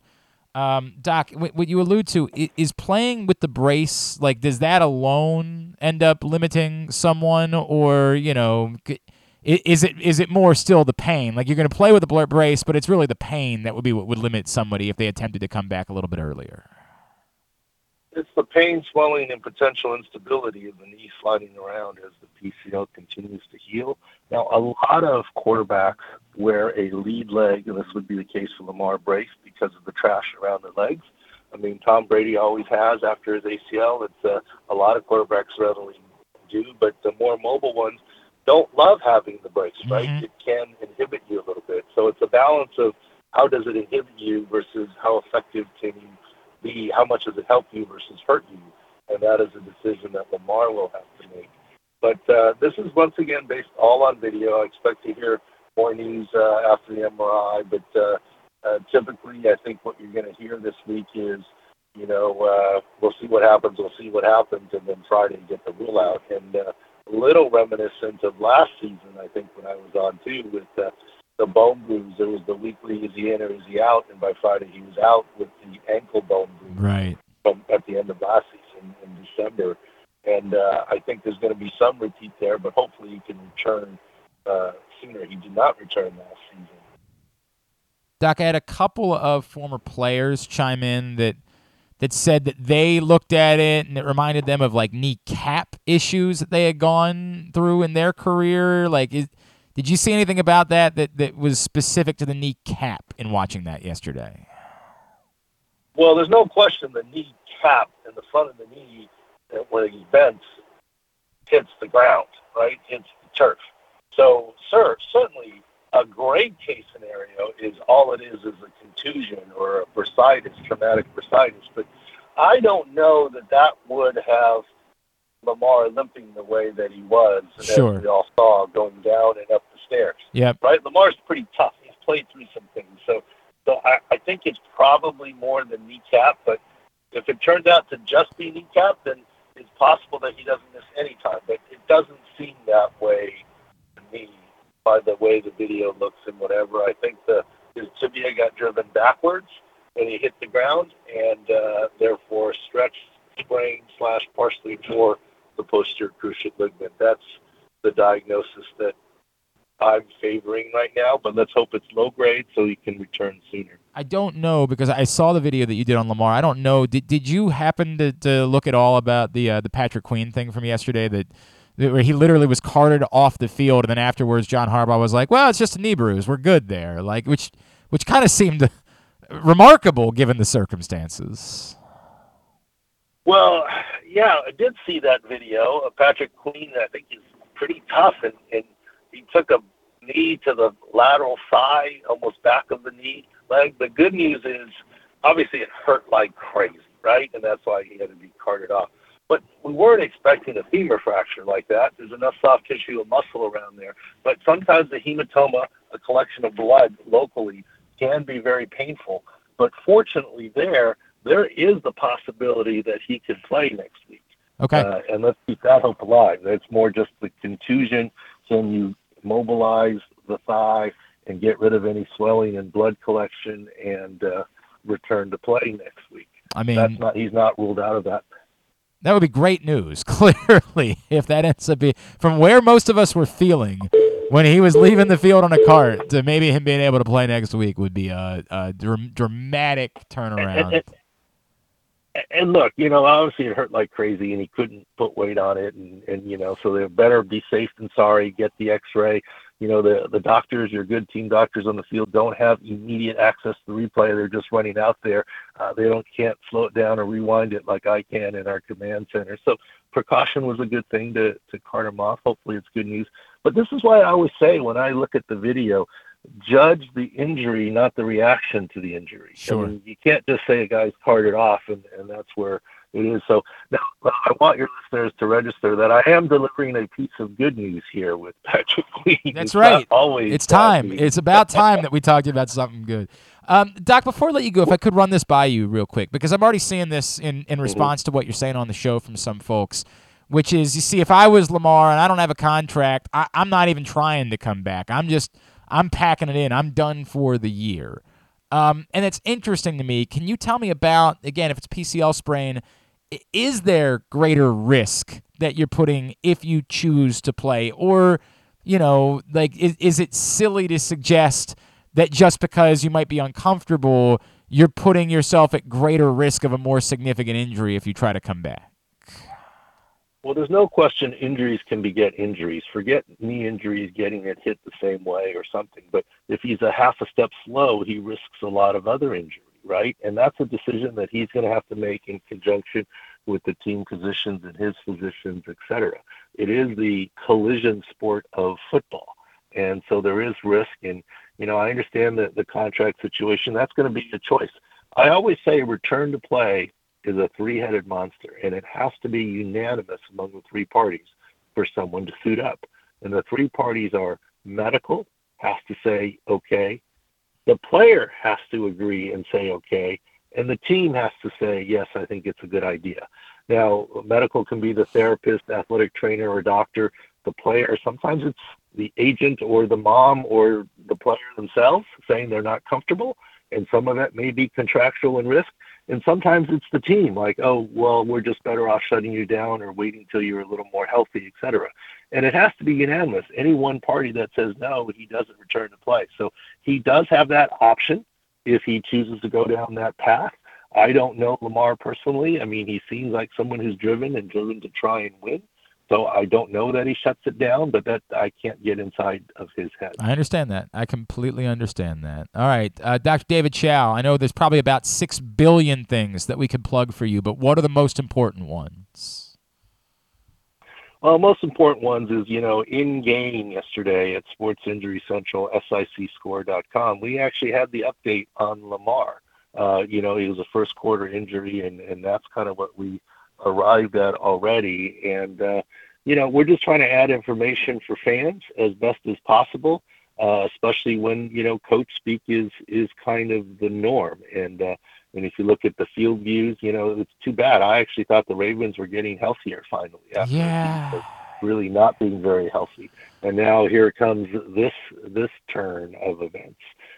So hopefully we just provide some information for people. And remember, before people get mad at me, I used to literally say this to some GMs when I would meet with them on Monday, and they'd, pull their hair out and say, "Oh, you're always giving me bad news," and all this other stuff.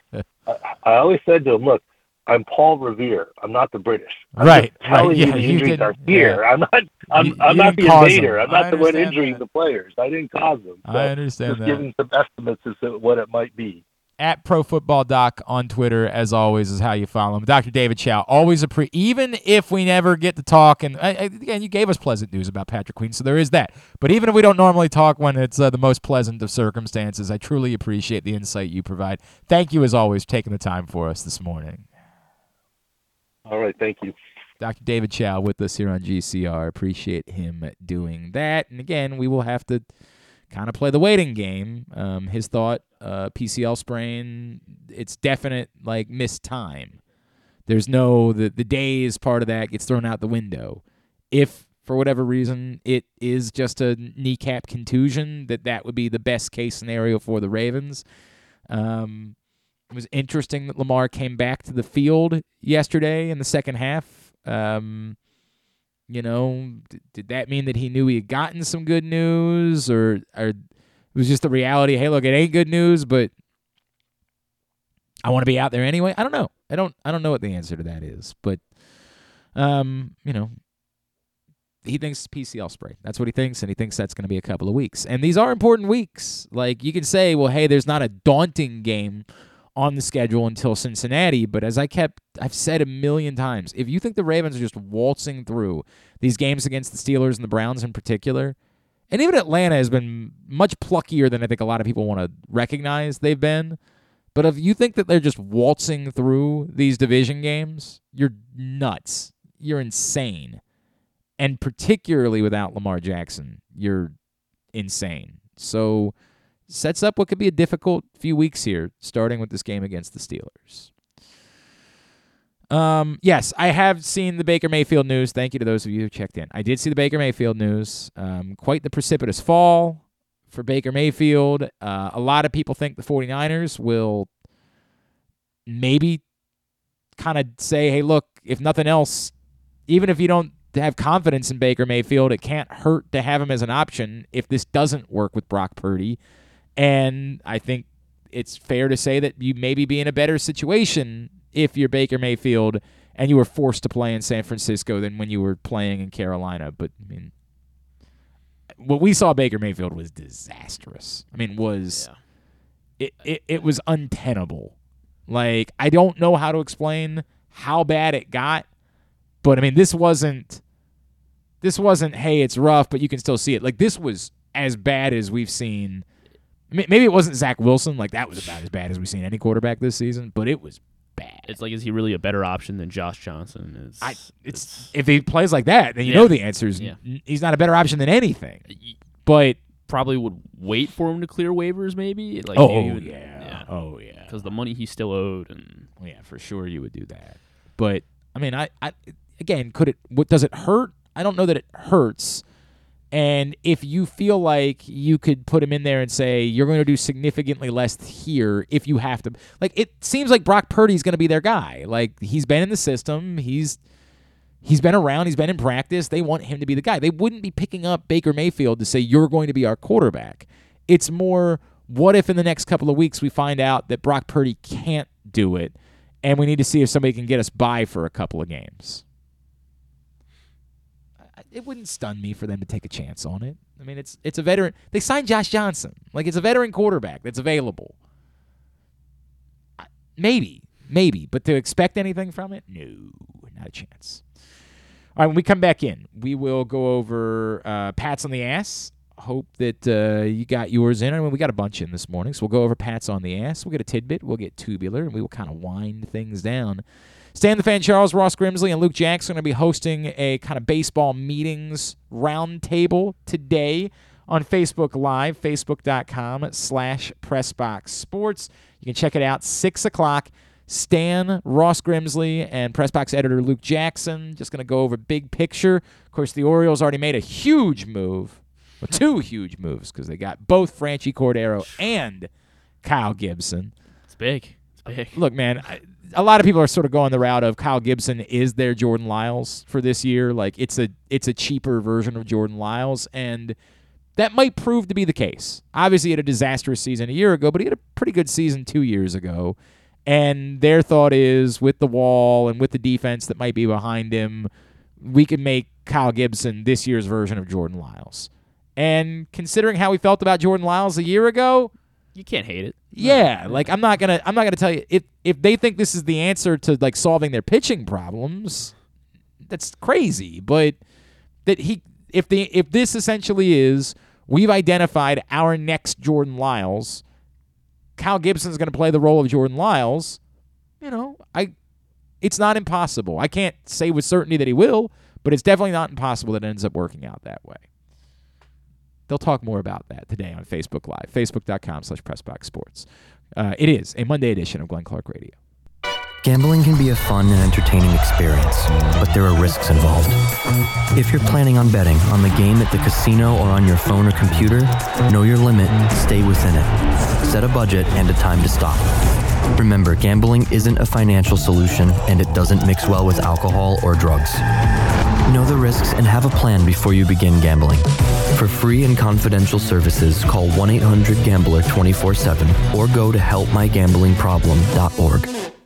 Experience the best in Kamado Grilling, a complete outdoor cooking appliance. The Ginsu Kamado Grill allows anyone to sear, grill, bake, and smoke all types of food. Designed for efficiency and function, the Ginsu Kamado Grill upholds the enduring legacy of the iconic Ginsu brand. The Ginsu Kamado Grill is perfect to cook all year round, is great for parties, and ideal for tailgating with your friends. Reserve your Ginsu Kamado Grill today at ginsugrills.com and get $100 off on your pre-order when you use the promo code TAILGATE. That's ginsugrills.com. Reserve yours today. UMBC basketball is back at Chesapeake Employers Insurance Arena, and tickets are available now at UMBCretrievers.com. Don't miss any of the great early season matchups as the men take on local rivals Morgan State on December 10th, and the women square off with American on December 18th. And on New Year's Day, a rematch of last year's America East Championship game when the men welcome Vermont to the Peak. Experience the excitement of game day by getting your tickets right now to come see the Retrievers at Chesapeake Employers Insurance Arena. Lock yours in at UMBCretrievers.com. Join the Maryland Jockey Club at Laurel Park for Christmastide Stakes Day on Monday, December 26th. An exciting day of live horse racing awaits you with a whopping 6 stakes races worth $600,000 in prize money. Plus, enjoy a specially curated stakes buffet, a delicious hot chocolate bar, and hot cider cocktails. It may be cold, but Laurel Park has plenty of horse racing excitement, food, and beverages to keep you warm. Don't miss Christmastide Stakes Day at Laurel Park. Visit laurelpark.com for more info. Another Orioles season is in the books, and the Bat-Around was there every step of the way as the Birds posted their first winning season in 6 years. And after promoting 2 #1 overall prospects in Adley Rutschman and Gunnar Henderson, Mike Elias has said it's liftoff from here. Hi, I'm Paul Valley, and along with my co-host Zach Goodman, we'll be here every Saturday from 10 a.m. to noon all off season, discussing every signing, trade, and waiver claim as we navigate the cold winter months that lead to spring training. You can watch us at youtube.com/PressBoxOnline and facebook.com/PressBoxSports, or listen live at PressBoxOnline.com/radio. And if you miss a show, you can find us anywhere you get your podcasts. So tune into the Bat-Around with Paul Valley and Zach Goodman every Saturday from 10 a.m. to noon right here at PressBox Sports. Whether your focus is luxury and comfort, convenience and technologically advanced connectivity, or sporty performance and aggressive styling, we've got the perfect Highlander for you. Check out buyatoyota.com for deals on new Highlanders from your local Toyota dealer today. If you can't listen or watch live, you can subscribe to the show via Spotify, Amazon, or Apple Podcasts. Leave a 5-star review while you're there. Or, if lying isn't your thing, we'll take a 3.5-star review too. All right, back in here on GCR as we continue along on a Monday edition of the show. I don't think I've done any yelling today. I think I got all that out of my system yesterday. People still checking in about it. I actually used it for the column that I wrote today at PressBoxOnline.com, which my point, if you missed it, there was a caller, Brian in Owings Mills. Brian wanted John Harbaugh held accountable. And I don't know why. It was on the heels of, like, the two calls. I'll dissect it. The two calls we had gotten before that were Franchise, who I love. I've known Franchise for a long time. Franchise saying this was the start of the Tyler Huntley era. And then the previous call was about Sean Payton. And I was already like, just, what are we doing? Like, what is going on here? When Brian came in to say that John Harbaugh needed to be held accountable for I snapped. Sometimes what I do is performative. Rita would not let me get away with saying this was performative. My face was red. She kept saying, I'm really mad I didn't take a picture of you. Your face was red. I was beside myself. What are we talking about? They're 8-4. What are you talking about? Held accountable. For what? How dare they? How dare they? How dare you be the head coach of an 8-4 football team? How dare you? They're 8-4.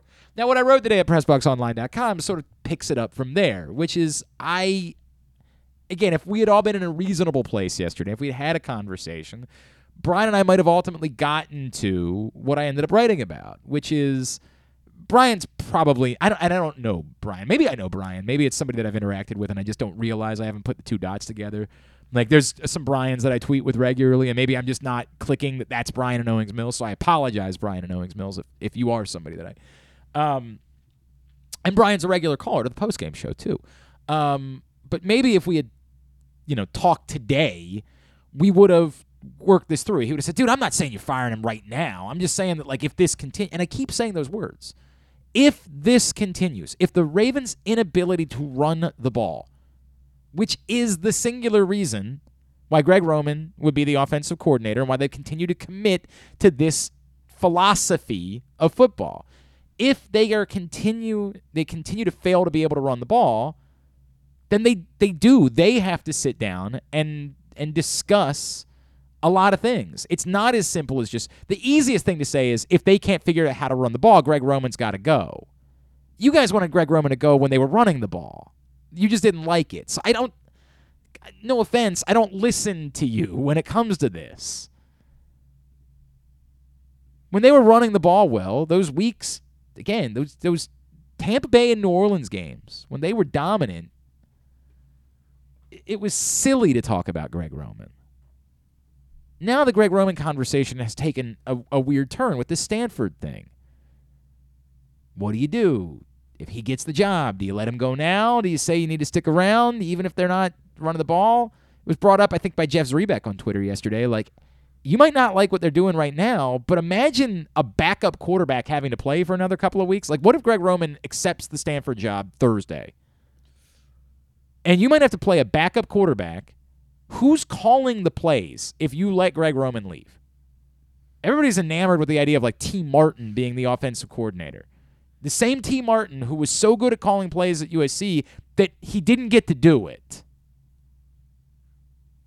Are you going to give a backup quarterback in a divisional football game someone who has never called plays before in the NFL that responsibility?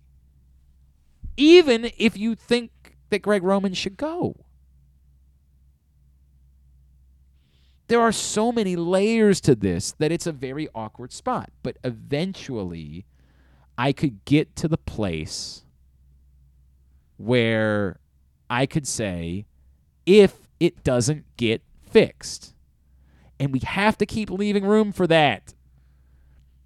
Should Lamar Jackson get back on the field? Should Ronnie Stanley return? Should Gus Edwards start looking a little bit more like Gus Edwards? Should J.K. Dobbins get back? It's not impossible. Should that happen, well, we'll have a different conversation. But if it doesn't, and I get it, the way we're feeling right now is that it won't. If it doesn't, the entire organization's got to sit down and have a come to Jesus. Now, it is weird as hell. Apparently, there's been some movement over on RussellStreetReport.com that, much like Ken Zales, people are uniquely blaming John Harbaugh for the organizational philosophy. There is nothing truthful about that. I don't know where that's come from. I don't know how that started, but it's definitely not true. It might be a philosophy that John Harbaugh likes, but this is not the front office desperately wants to do something else, and they're being forced to do it because John Harbaugh yields so much power over the entire organization. I mean, to be clear, John Harbaugh and Steve Bisciotti are very close, but John Harbaugh and Eric DeCosta are also very close. I don't know if you've heard their neighbors. You guys talk about it all the time. Like, there is not some weird thing where Steve doesn't like it and Eric doesn't like it, but they all have to answer to John Harbaugh. That's not true. But if you get to the end of the season and Steve Bisciotti says, all right, we gave this 5 years, and we don't have much to show for it. We got a lot of regular season wins, but we don't have any, we don't have even an AFC Championship game appearance to show for it. 1 or 2 playoff wins, whatever it is. If that's the case, and he says, I'm the guy, the buck stops with me, it's time for us to reconsider. We've failed when it comes to the wide receiver position. We failed. We thought we could zig when everybody else zagged, and boy, we were close, but it's just not there. Then absolutely, present it to the entire organization. And if John Harbaugh says, yeah, I'm not really interested in doing something else, I want to keep being a run-dominant team that doesn't have wide receivers, I don't want to be the coach anymore, then have an awkward conversation. Say, we're not doing that any longer. Talk about it. But the idea of firing John Harbaugh being the first answer that you have is just lazy. And it goes back, it's always boring. The Greg Roman thing was boring until they stopped running the ball. Now it's not boring any longer. It's just that you're not having that conversation. You just hate Greg Roman for whatever reason. There's a warranted Greg Roman conversation right now. He's here to run the ball, and they're not running the ball. If you can't run the ball, you're not doing anything else. You got to go. Again, they got time to try to fix that. I wrote about it today at PressBoxOnline.com. I would encourage you to go check it out. Today's show is also brought to you by, doing some deep breathing. Today's show is also brought to you by the FanDuel Sportsbook at Live Casino and Hotel Maryland. UFC fight coming up on Saturday night. What's the fight this Saturday? It is Magomed Ankalaev versus Jan Blachowicz. Yes! For the interim light heavyweight belt. Why is there an interim light heavyweight So it was belt? supposed to be, they're supposed to run back Yuri Prohaska and Glover Teixeira. Ah, right. And then Prohaska got an injury like 2 weeks ago. I think it was some shoulder surgery. And they offered Glover, but they said they would only give Glover a title shot against Magomed, not against Jan. And Magomed is a big wrestler. So he was like, I don't want 2 weeks is not enough time to prepare for this guy. Okay. So Glover's like, so they just moved. So these two were supposed to fight on the card earlier. And they were like, all right, well, let's just make these two the This the is title the fight. interim light heavyweight championship. And Paddy the Baddy is also on this Paddy card. the Baddy is the co-main event. Yeah, he will be there I believe they're in Vegas this week. So all right. So in front of a packed house. Big UFC fight on Saturday night. You will be able to watch and bet on it in the FanDuel Sportsbook at Live Casino and Hotel Maryland. You reserve your spot because there's always huge crowds for UFC fights. Even if you say, well, I can bet from my couch right now. Well, you still have to pay for the pay-per-view. That's the way that it works. And you don't have to do that in the FanDuel Sportsbook at Live Casino and Hotel Maryland. So I highly recommend doing that instead. Win money, come out on top in the FanDuel Sportsbook Live Casino and Hotel. You know how Pats on the Ass works after a Ravens win. Even if it wasn't an exhilarating Ravens win, you pick 5 Ravens. You rank them 5-1. You got to include 2 offensive players, 2 defensive players. The 5th can be whoever you'd like. Even if, say, the team only scored 10 points, you still have to have 2 offensive players on the list, even if it's tough. And the 5th, again, can be another offensive player, another defensive player, a special teams player, or a coach. After you rank them, the point being that number 1 would be your man of the match. I will begin my number 5 this week. Popped up on a couple other people's lists. Glad I wasn't the only person that noticed it. Kayvon Seymour was my number 5. And, the coverage was good all day. Worley was really good in coverage as well. But specifically, the final kickoff of the game ended up being really important. Like, really crucially important.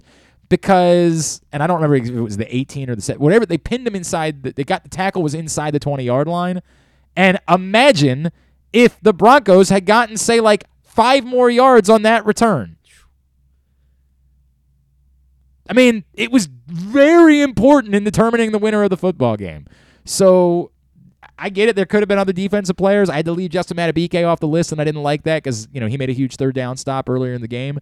But winning football plays at the end of the game, when the game is in, it's always going to register a little bit more for me. And Kevon Seymour made a huge winning football play at the end of the game. He's my number 5. Yeah, he was on my list too. My number 5, however, I had him at 4. My number 5 was Devin Duvernay. He was my second offensive pick. Nice. It was tough to find anyone, I feel like, on offense. But I think they used him effectively. He was a factor in both the run game and the pass game. Yeah. And so I like that. I like there was a 3rd and short or something where they had him motioning in the jet sweep, and then Huntley faked the handoff and ended up keeping it. But they had to account for Duvernay because they'd been running that earlier. So I thought Duvernay had a solid game, of a very, mediocre offensive day. It was a mediocre offensive day. I thought they were better candidates. I thought he was meh. I thought they were better candidates. And again, some of it is the context of the game situation that I ended up choosing.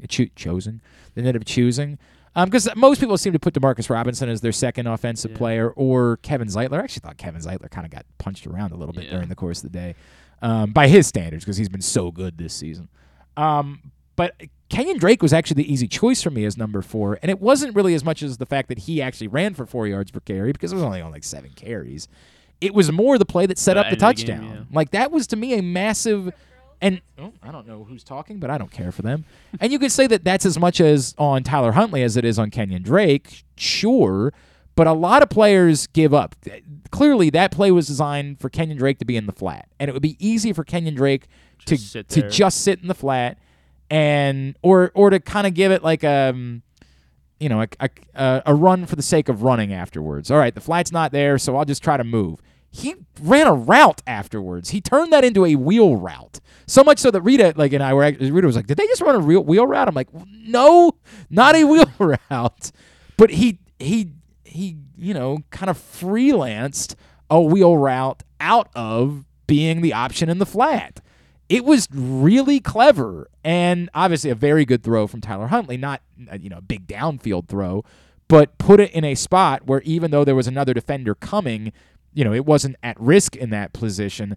That was a big play in setting up what was the game-winning touchdown.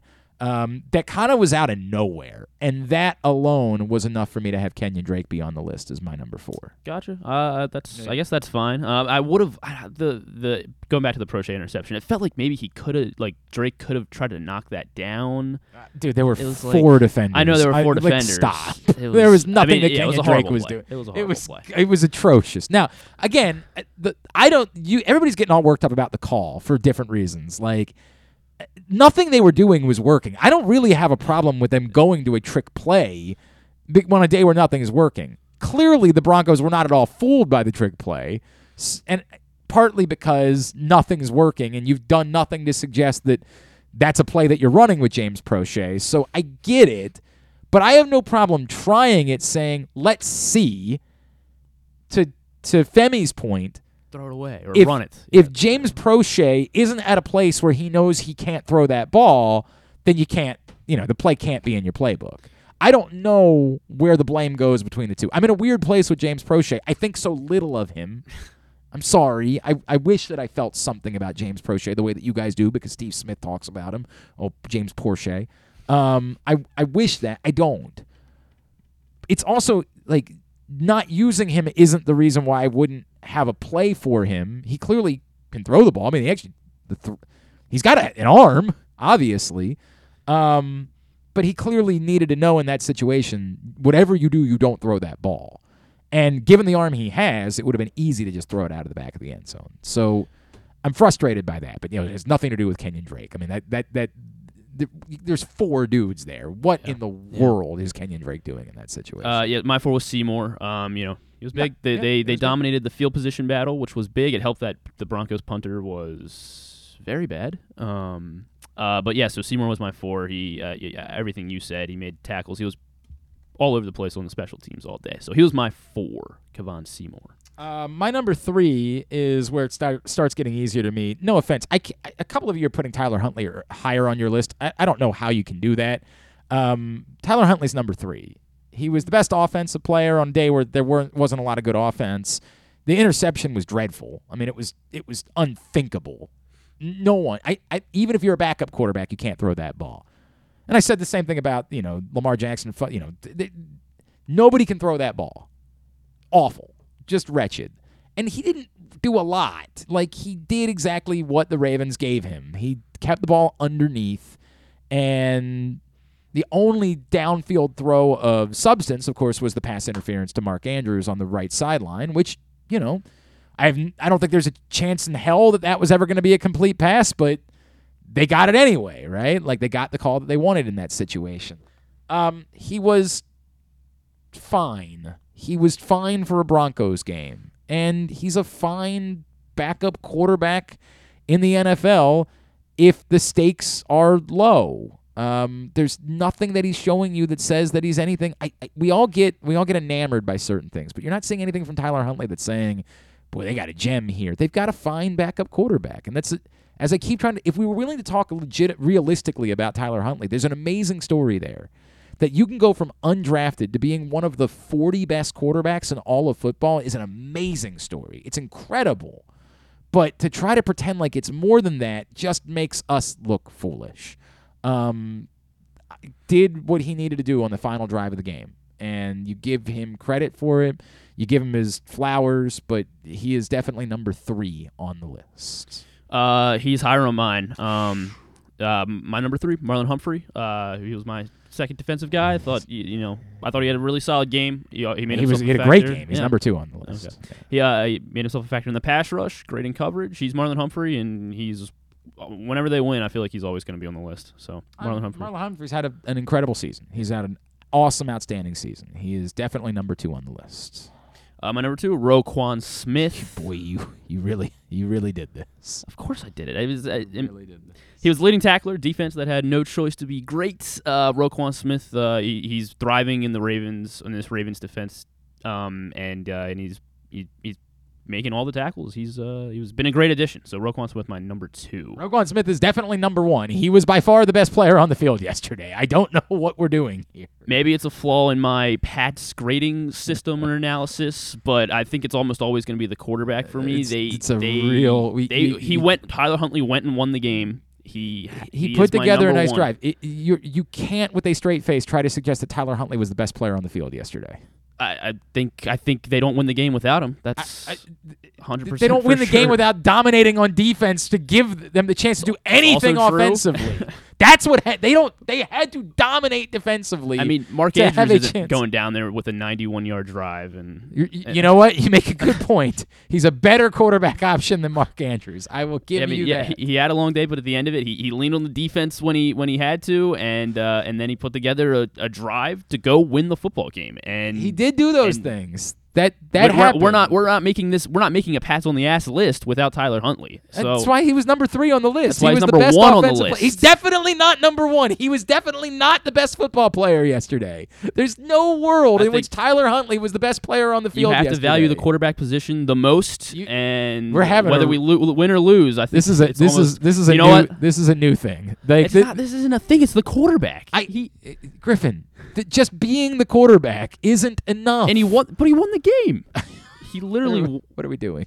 What are we doing? Went and won the game. He had a good drive. There's no doubt. It was enough that he should be the highest ranked offensive player of the day because none of the other offensive players were good.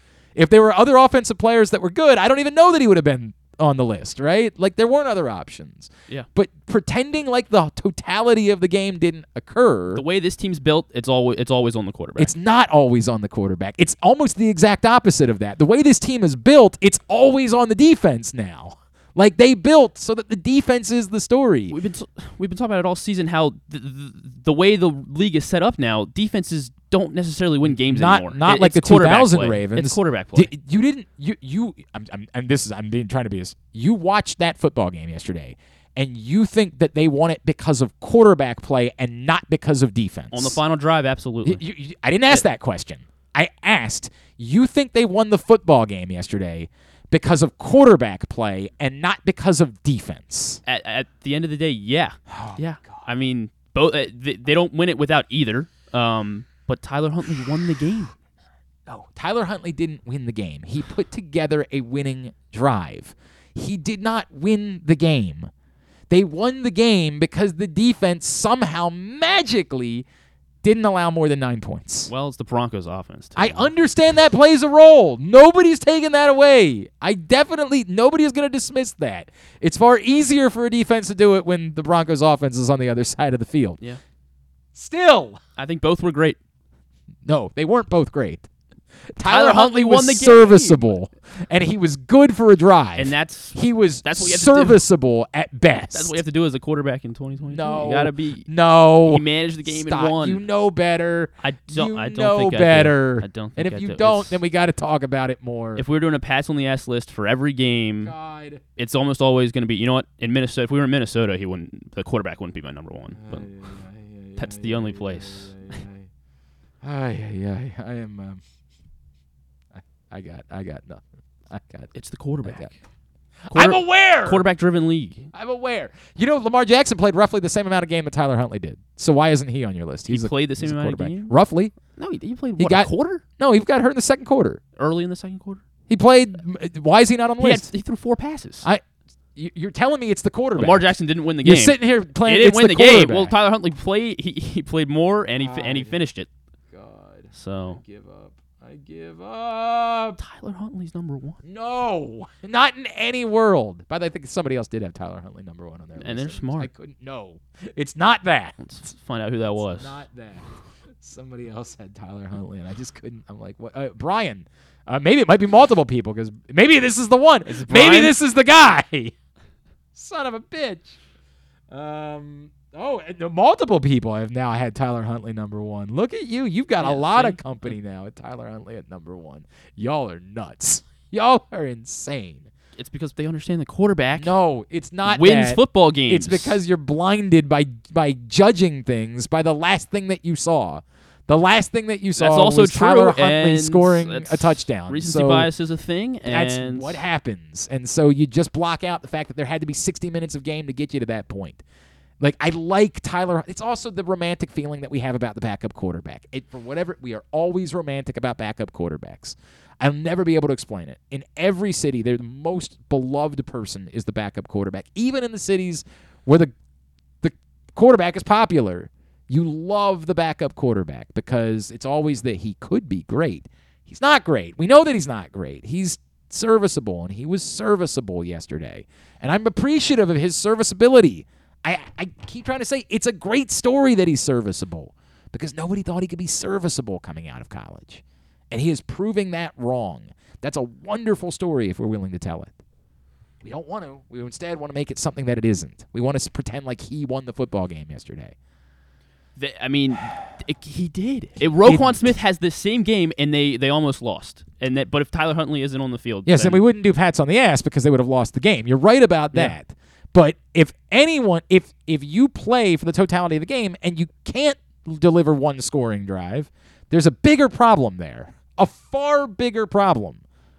Wait, he delivered a scoring drive. Scoring drive. 2 scoring drives. The field goal. Sorry, 1 touchdown drive. I see a lot here with Tyler Huntley. I just saw the same thing. All of a sudden, it came in heavy. Everyone's came in heavy on Tyler Huntley in the last. Everybody wants to be in love with the backup quarterback. Everybody wants to do that. My God. I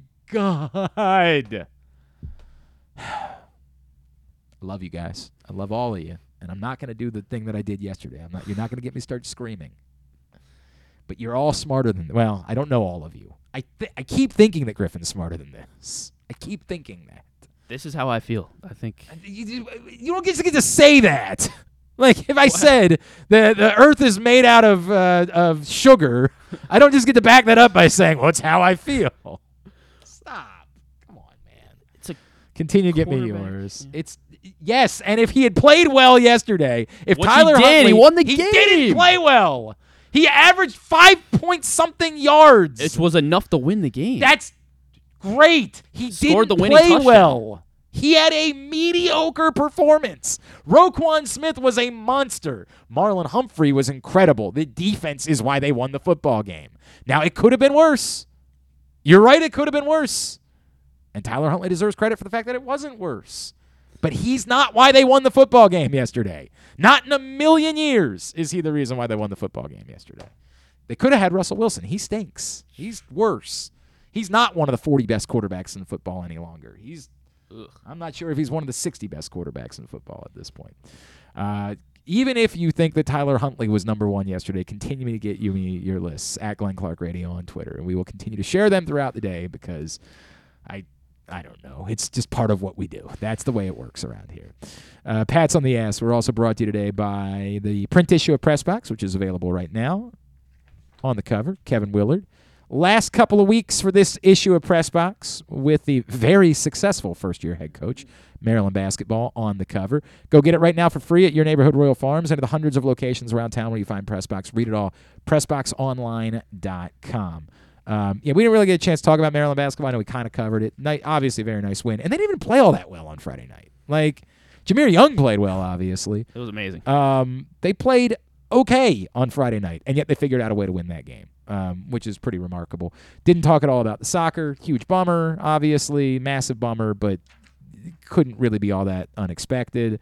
It just kind of is what it is. I did not believe everybody that came on last week was like, I think the U.S. has a chance. I did not necessarily agree with them. I did not think I thought their best hope was to play a really defensive match, and obviously the defense was horrible. I mean, was just wretched throughout the course of the game. So, it was what it was. And we talked on Friday about, what's that? A new top 25 in the college basketball just dropped. Okay. So Maryland, 13. Very cool. 13. And we had talked on Friday about the Hall of Fame thing. Indeed, only Fred McGriff gets into the Hall of Fame, which is just stupid. No offense to Fred McGriff. Good for him. And I certainly think he has a Hall of Fame argument. But for God's sakes, the number of people that continue to look at this and fail, and particularly, the most embarrassing part of it is the David Ortiz thing. It's so embarrassing that David Ortiz was allowed to be in the Hall of Fame despite being a steroid user, and the guys that were drastically better than David Ortiz, no offense, aren't allowed to be in the Hall of Fame. I mean, it's such a stain for the entire sport. I didn't care for it when David Ortiz wasn't in the Hall of Fame. I thought it was embarrassing. This ends, it's a charade now. It's all a sham. There's nothing to stand on. There is no argument for Barry Bonds not being in the Hall of Fame. You don't get to say, well, he used steroids. Like the guy that you put in, overwhelmingly, that we know used steroids, and you can try to hide it. Well, the results weren't supposed to come out. No, stop. There is a positive test for David Ortiz. It happened. Stop. You're embarrassing yourselves. It's an embarrassment and a stain on the entire sport. And at some point, someone in the sport has got to be the one to sit down and say, dude, find the 16 people that we can put on a committee that would just vote to get Barry Bonds into the Hall of Fame so we can be done with this. So that we don't have to continue to deal with how embarrassing this is. It was interesting. Somebody brought up to me the Curt Schilling thing, right? I said on Friday, using the word politics is thoughtless. Curt Schilling's politics have nothing to do with why he's not in the Hall of Fame. I keep trying to tell you guys, there are way more Trump supporters in the Hall of Fame than there are people that aren't. It's that he's a repugnant human. It's that he has said truly vile, awful things about large groups of people. And I don't really have an issue with someone's repugnance being what keeps them out of the Hall of Fame. I made a comparison. I said, I accept that there are repugnant people that are in. Ty Cobb. Now, apparently, Sam Angel says there's a whole Ty Cobb truther movement where, maybe he wasn't the vile racist that everybody thinks that he is. Maybe some of that was made up. I don't know. And so I'm going to back out of that because, believe it or not, I'm not a Ty Cobb expert. But the Curt Schilling thing was always very difficult. He wasn't nearly enough of a slam dunk. I get it. He finished with over 3,000 strikeouts. But Burt Blyleven had to take a while to get into the Hall of Fame, too. It wasn't 3,000 strikeouts, wasn't 3,000 hits. It wasn't yes, they're in. The guys with 3,000 strikeouts are mostly in. But I am never going to fight about keeping a repugnant human being out. And you could say Barry Bonds wasn't a likable guy, but he's not a repugnant human. He was a bad guy to deal with. He was unlikable. I've got my own personal Barry Bonds story. But the second he showed up on a Hall of Fame ballot, get the F out of here. It's bad. It's really bad for the sport. And the sport at some point should be, somebody's got to step in and be the caretaker of an entire sport to say, dude, what we thought, like us thinking we were getting our revenge on Barry Bonds is working the exact opposite way. It's embarrassing us. We look like idiots. It's reflecting poorly on the whole of the sport, and we have to fix it. We got one over on him. We kept him out for a long time. We showed him for being such a jerk. Now it's making us look like fools, and we got to do something about that. Tidbit. Tidbit is brought to you by UMBC Basketball. UMBC continues to roll, man. They continue to put up a lot of points. Yeah, a fun brand of basketball to watch. What? Yeah, they don't miss. Man, a great shooting team. They really are. They are continuing to be a really entertaining basketball team.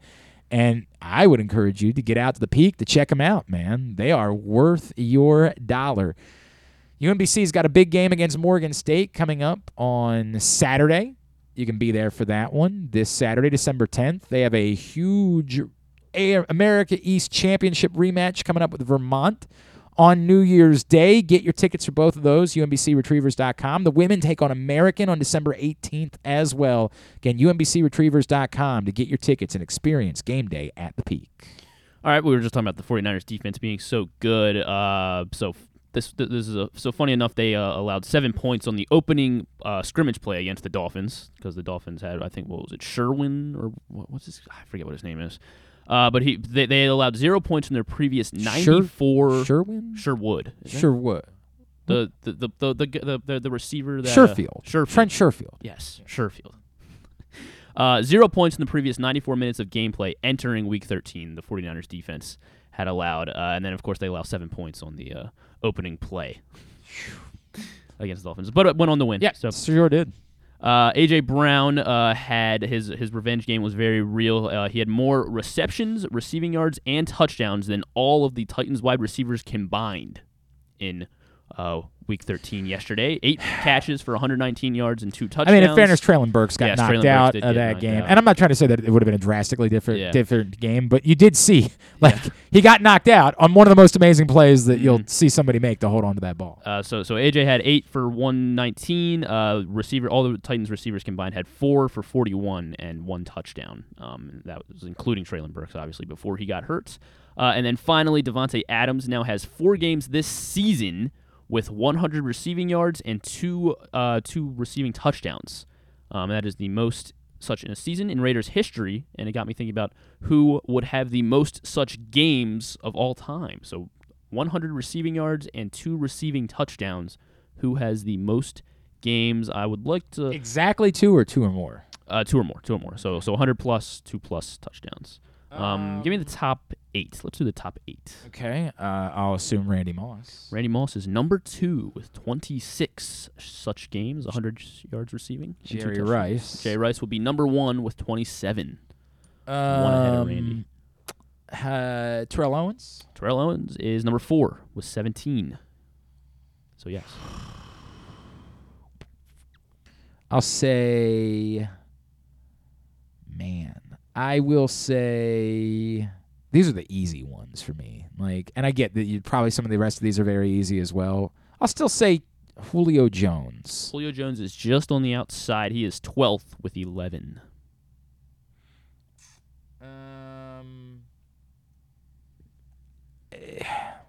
Larry Fitzgerald. Not Larry Fitzgerald. Surprising. Yeah. How about Calvin Johnson? Not Calvin Johnson. He had I get it. Only 10. He didn't play very long, but he's still kind of surprised they didn't get there. Only 10. How about... Man. How about... I'll just go through them. Isaac Bruce. Not Isaac Bruce. Torrey Holt. Not Torrey Holt. Marvin Harrison. Marvin Harrison, number 3. 22 games for Marvin Harrison. Reggie Wayne. Not Reggie Wayne. Chris Carter. Chris Carter rounds out the top 8 with 13. How about... So you need 2 more. How about... Man, I don't know. How about Tim Brown? Not Tim Brown. He had 11, tied with Julio. Steve Smith. Not Steve Smith. Not sure he has less than Andre 9. Johnson. Not Andre Johnson. All right, Andre Johnson had 9, actually. But not on the list. Not on the list. All right, it's 12:29. Both of them are out of the league. One is very, very old. Don Hudson. Not Don Hudson. You got the first name right. Oh, Don Maynard. Don Maynard has 16 with the New York Jets. And then one more kind of in the news cycle last week at least. Antonio Brown. Antonio Brown, 14. All right. And then there are 3 more guys tied with Chris Carter. Steve Largent, Bob Hayes, and Lance Allworth. All right. It might have taken me a little bit for some of those. Bob Hayes in particular probably would have taken me a bit.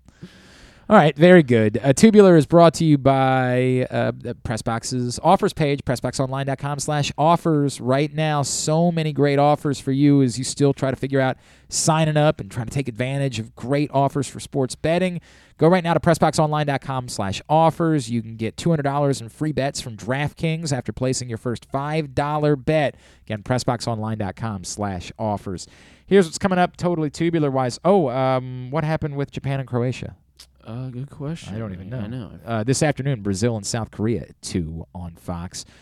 John Proctor was trying to keep track of... they're in extra time. They're in extra time. 1-1. Ooh, very dramatic. They're in the 119th minute right now. How about that? Ooh, so they made... they're a minute away from PKs, is what you're saying. Yes. I like that. ESPN tonight, and this one's on... For some reason, the Mannings came back for this one. The Saints and Buccaneers at 8:15. This is for the division. Of course they came back. Football. NBC Sports Washington Capitals Oilers at 8:30. NHL Network Blues Rangers at 7. NBA TV Suns Mavs at 8:30. USA Network WWE Monday Night Raw tonight at 8 as well. Anything non-sports wise? Not a whole lot. Naomi Osaka is going to be on Stephen Colbert. I do enjoy Naomi Osaka. Bad news today that the ESPN is not sending their broadcasters to Australia. They're just having everybody work from home. Dumb. If you can't do it, don't be the partner. Let somebody else have a shot at it.